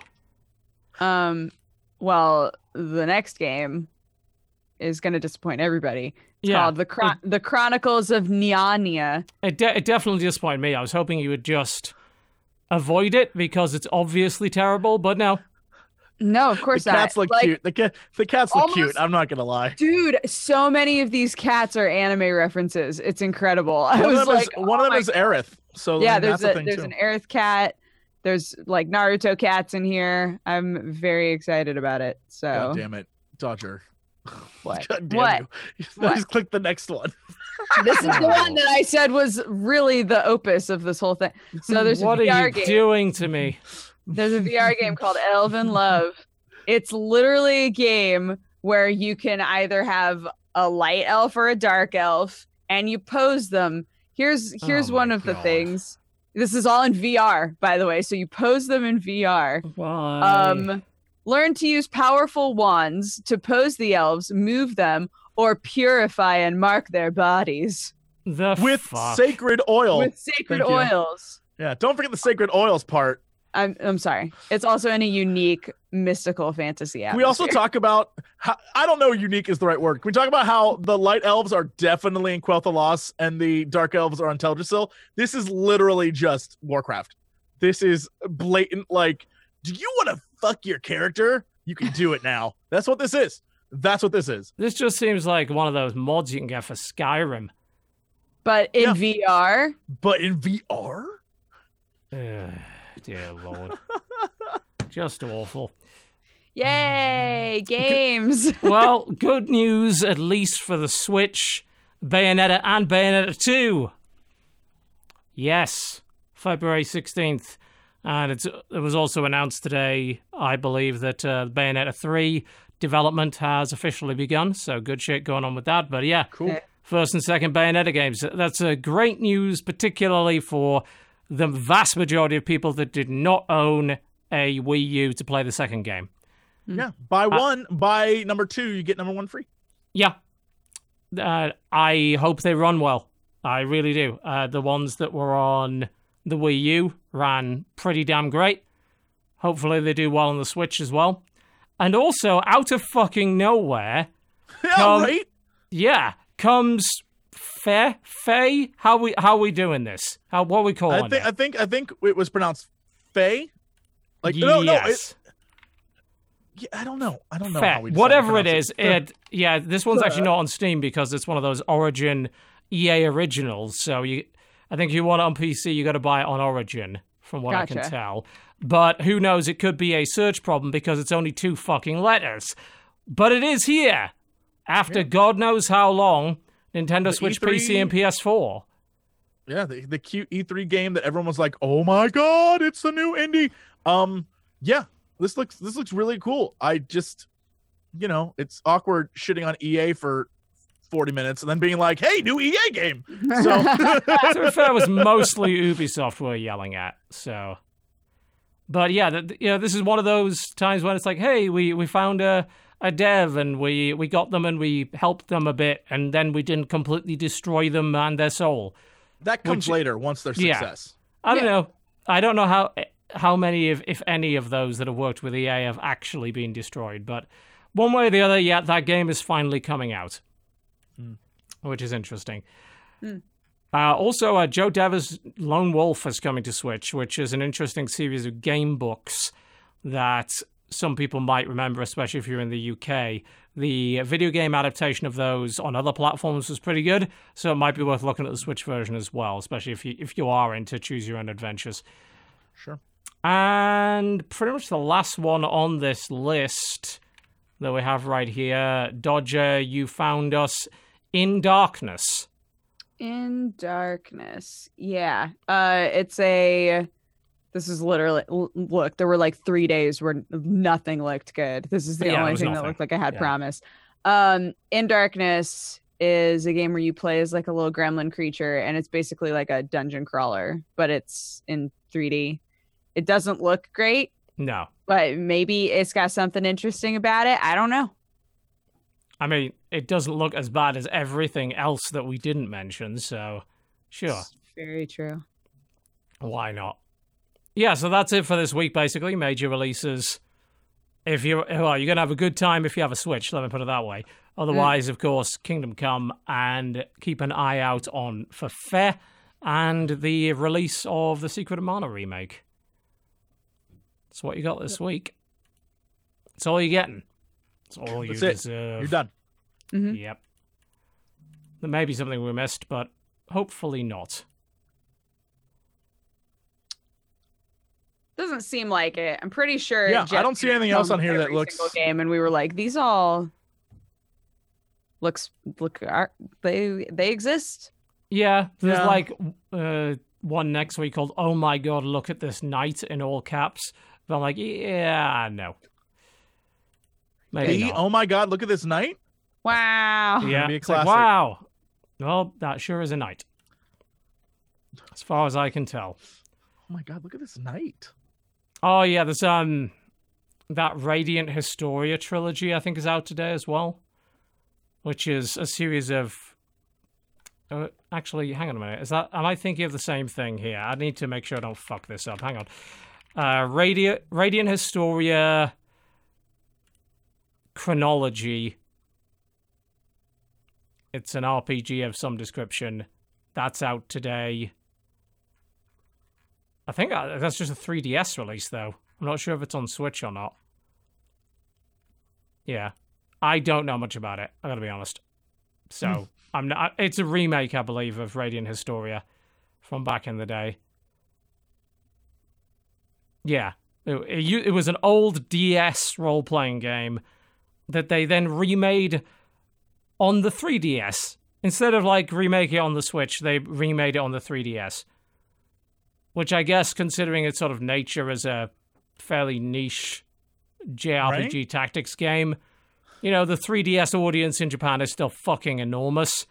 So it does make a degree of sense, but there you go. Just so strange to see a DS game being remade on the 3DS in 2018. It's a bit of a head scratcher. Yeah. The kids like it, I guess. Do they? I don't know. Do you think that's what the kids are playing these days? The kids could be. They could be.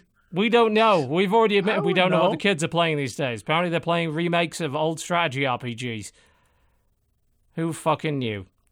Right. Well, we're about done for the show. Thank you very much for watching. We, of course, apologise for a lack of guests today. He will hopefully be here next week, Mr. Pyrian Flax, if he's feeling better.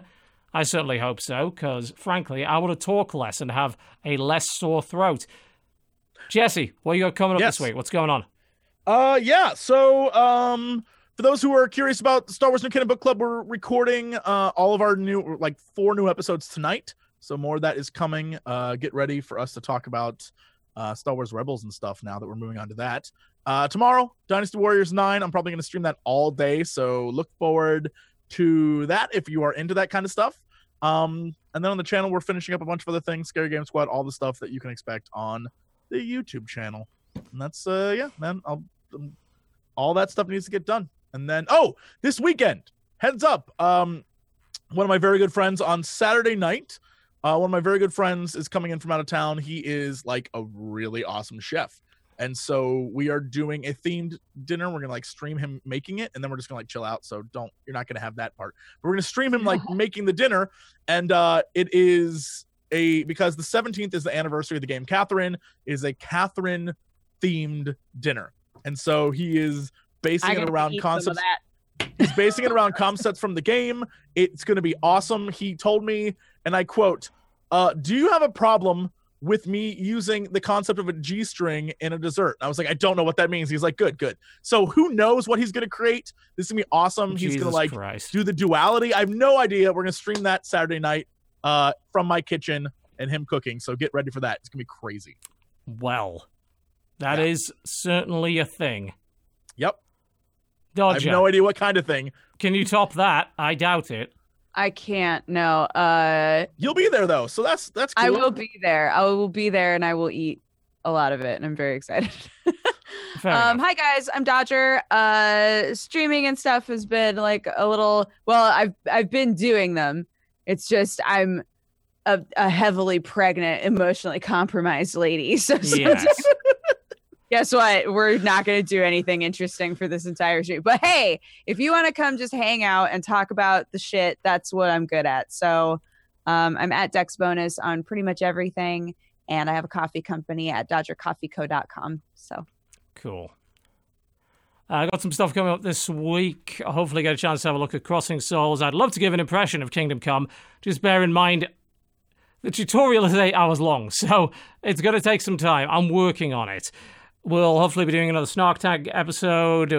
There's still quite a few things on our list of stuff that we want to look at. I might stream a little bit of that Star Trek card game as well. That's entirely possible. Hopefully some cool announcements this week regarding an upcoming sponsored series, which will involve some certain old games, perhaps. Nudge, nudge, wink, wink. And also... Can I guess? Can I take a guess? You can try. Command and Conquer. No. Shit. I just really I'll want let to do you out Command of and Conquer ideas. series. Never mind. I'm not. I got nothing else. I just want more Command and Conquer in my life. That's all. I would love more of that as well, but unfortunately EA says no, and we are forever denied. Also, in the next couple of days, we will be issuing our first discount code for all Twitch subscribers to the merch store. That is totalbiscuit.shop. Totalbiscuit.shop. If you are a subscriber, you will get a discount off of everything on that store. Not a bad little deal, if I do say so myself. We'll be sending it out in the next few days via email to all of the subscribers who are there at that point. And then we'll send it out again the next week just so that you can get it and all that kind of thing. So if you wish to subscribe to get that benefit and get a discount off of all of our merchandise, then we will be sending that code out to subscribers over the next few days. So that should be rather good. Sick. Indeed. Cool. That pretty much wraps it up, I think, for the show. Thank you very much for watching, folks. And we will see you next time, next week, hopefully with a Pyrian Flax who is not coughing his lungs out. Goodbye. Bye-bye. Bye, everybody.